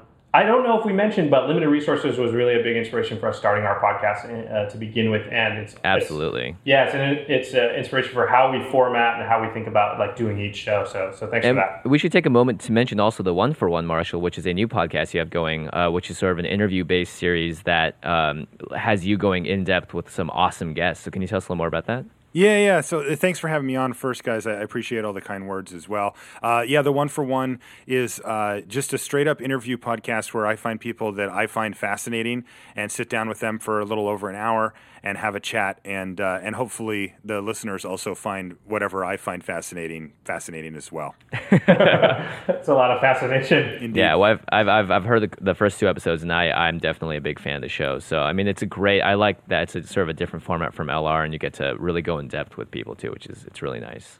Yeah, that's great. I got another episode coming out this week as well. I'm going to record it tomorrow with an artisan bartender. Wow. Ooh. Yeah, nice. It should be interesting. Very cool. Very cool. Where do we go to find that again? You can find everything at lrcast.com, but I also have a separate site for the 1-for-1. It's just the1for1.com. And that's spelled out 1 or the number 1? It's the number 1. Cool. And so we'll post all those notes, links in the show notes below. So make sure you guys check out Marshall. Follow him on Twitter. You have a blog as well on lrcast.com. And of course, if you guys haven't listened to Limited Resources and you want to level up your game in any way, it's the place to start. Yeah, also Marshall writes for Daily MTG. Is that right, Marshall? That's correct. Yeah, I write the limited information column about Limited for Wizards. And I know I've seen your stuff on Pure MTGO, and I mean, dude, you're everywhere. Yeah, I do videos. I do draft videos for puremtgo.com and gatheringmagic.com, and we've also recently started a new type of draft video for Daily MTG where we condense a draft down into an edited half an hour video. Yeah, I watched a couple of those. I really like that format. It's just a lot easier to digest in that time frame. So kudos. Thank you. I think that's a good evolution or advancement in the world of draft videos. So I like that. Yeah, I'm down for that too. So you guys can find Marshall online on Twitter at Marshall_LR, and that's Marshall with 2 L's. So go ahead and say hi to all of us on Twitter, guys, and we'll probably say hi back. Okay, cool. And you can find Jimmy and I in the normal place. Again, we're always looking for suggestions for commanders we should spotlight in the future, or even topics that you're interested in hearing about. Next episode, don't miss it. We're going to do we're going to go in deep on how to teach new players to play Magic. This is a topic that's near and dear to my heart. And we're going to do a spotlight on Rafiq of the Many. So don't miss it. And thanks again, Marshall. It was an honor having you on. Hey, thanks for having me on, guys. I'd love to come back anytime. All All right. Until next time, everybody, peace. See you guys. Thank you for your attention. For further inquiries, send an email to commandcast@rocketjump.com or ask us on Twitter at JFWong and at Josh Lee Kwai. See you later, alligator. Greetings, humans.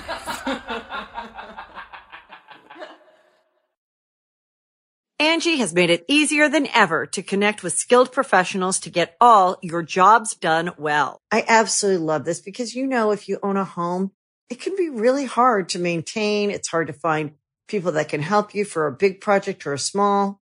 Well, whether it's in everyday maintenance and repairs or making dream projects a reality, it can be hard just to know where to start. But now all you need to do is Angie that and find a skilled local pro who will deliver the quality and expertise you need. Angie has over 20 years of home service experience, and they've combined it with new tools to simplify the whole process. Bring them your project online or with the Angie app, answer a few questions, and Angie can handle the rest from start to finish. Or help you compare quotes from multiple pros and connect instantly, which means you can take care of just about any home project in just a few taps. Because when it comes to getting the most out of your home, you can do this when you Angie that. Download the free Angie mobile app today or visit Angie.com. That's ANGI.com.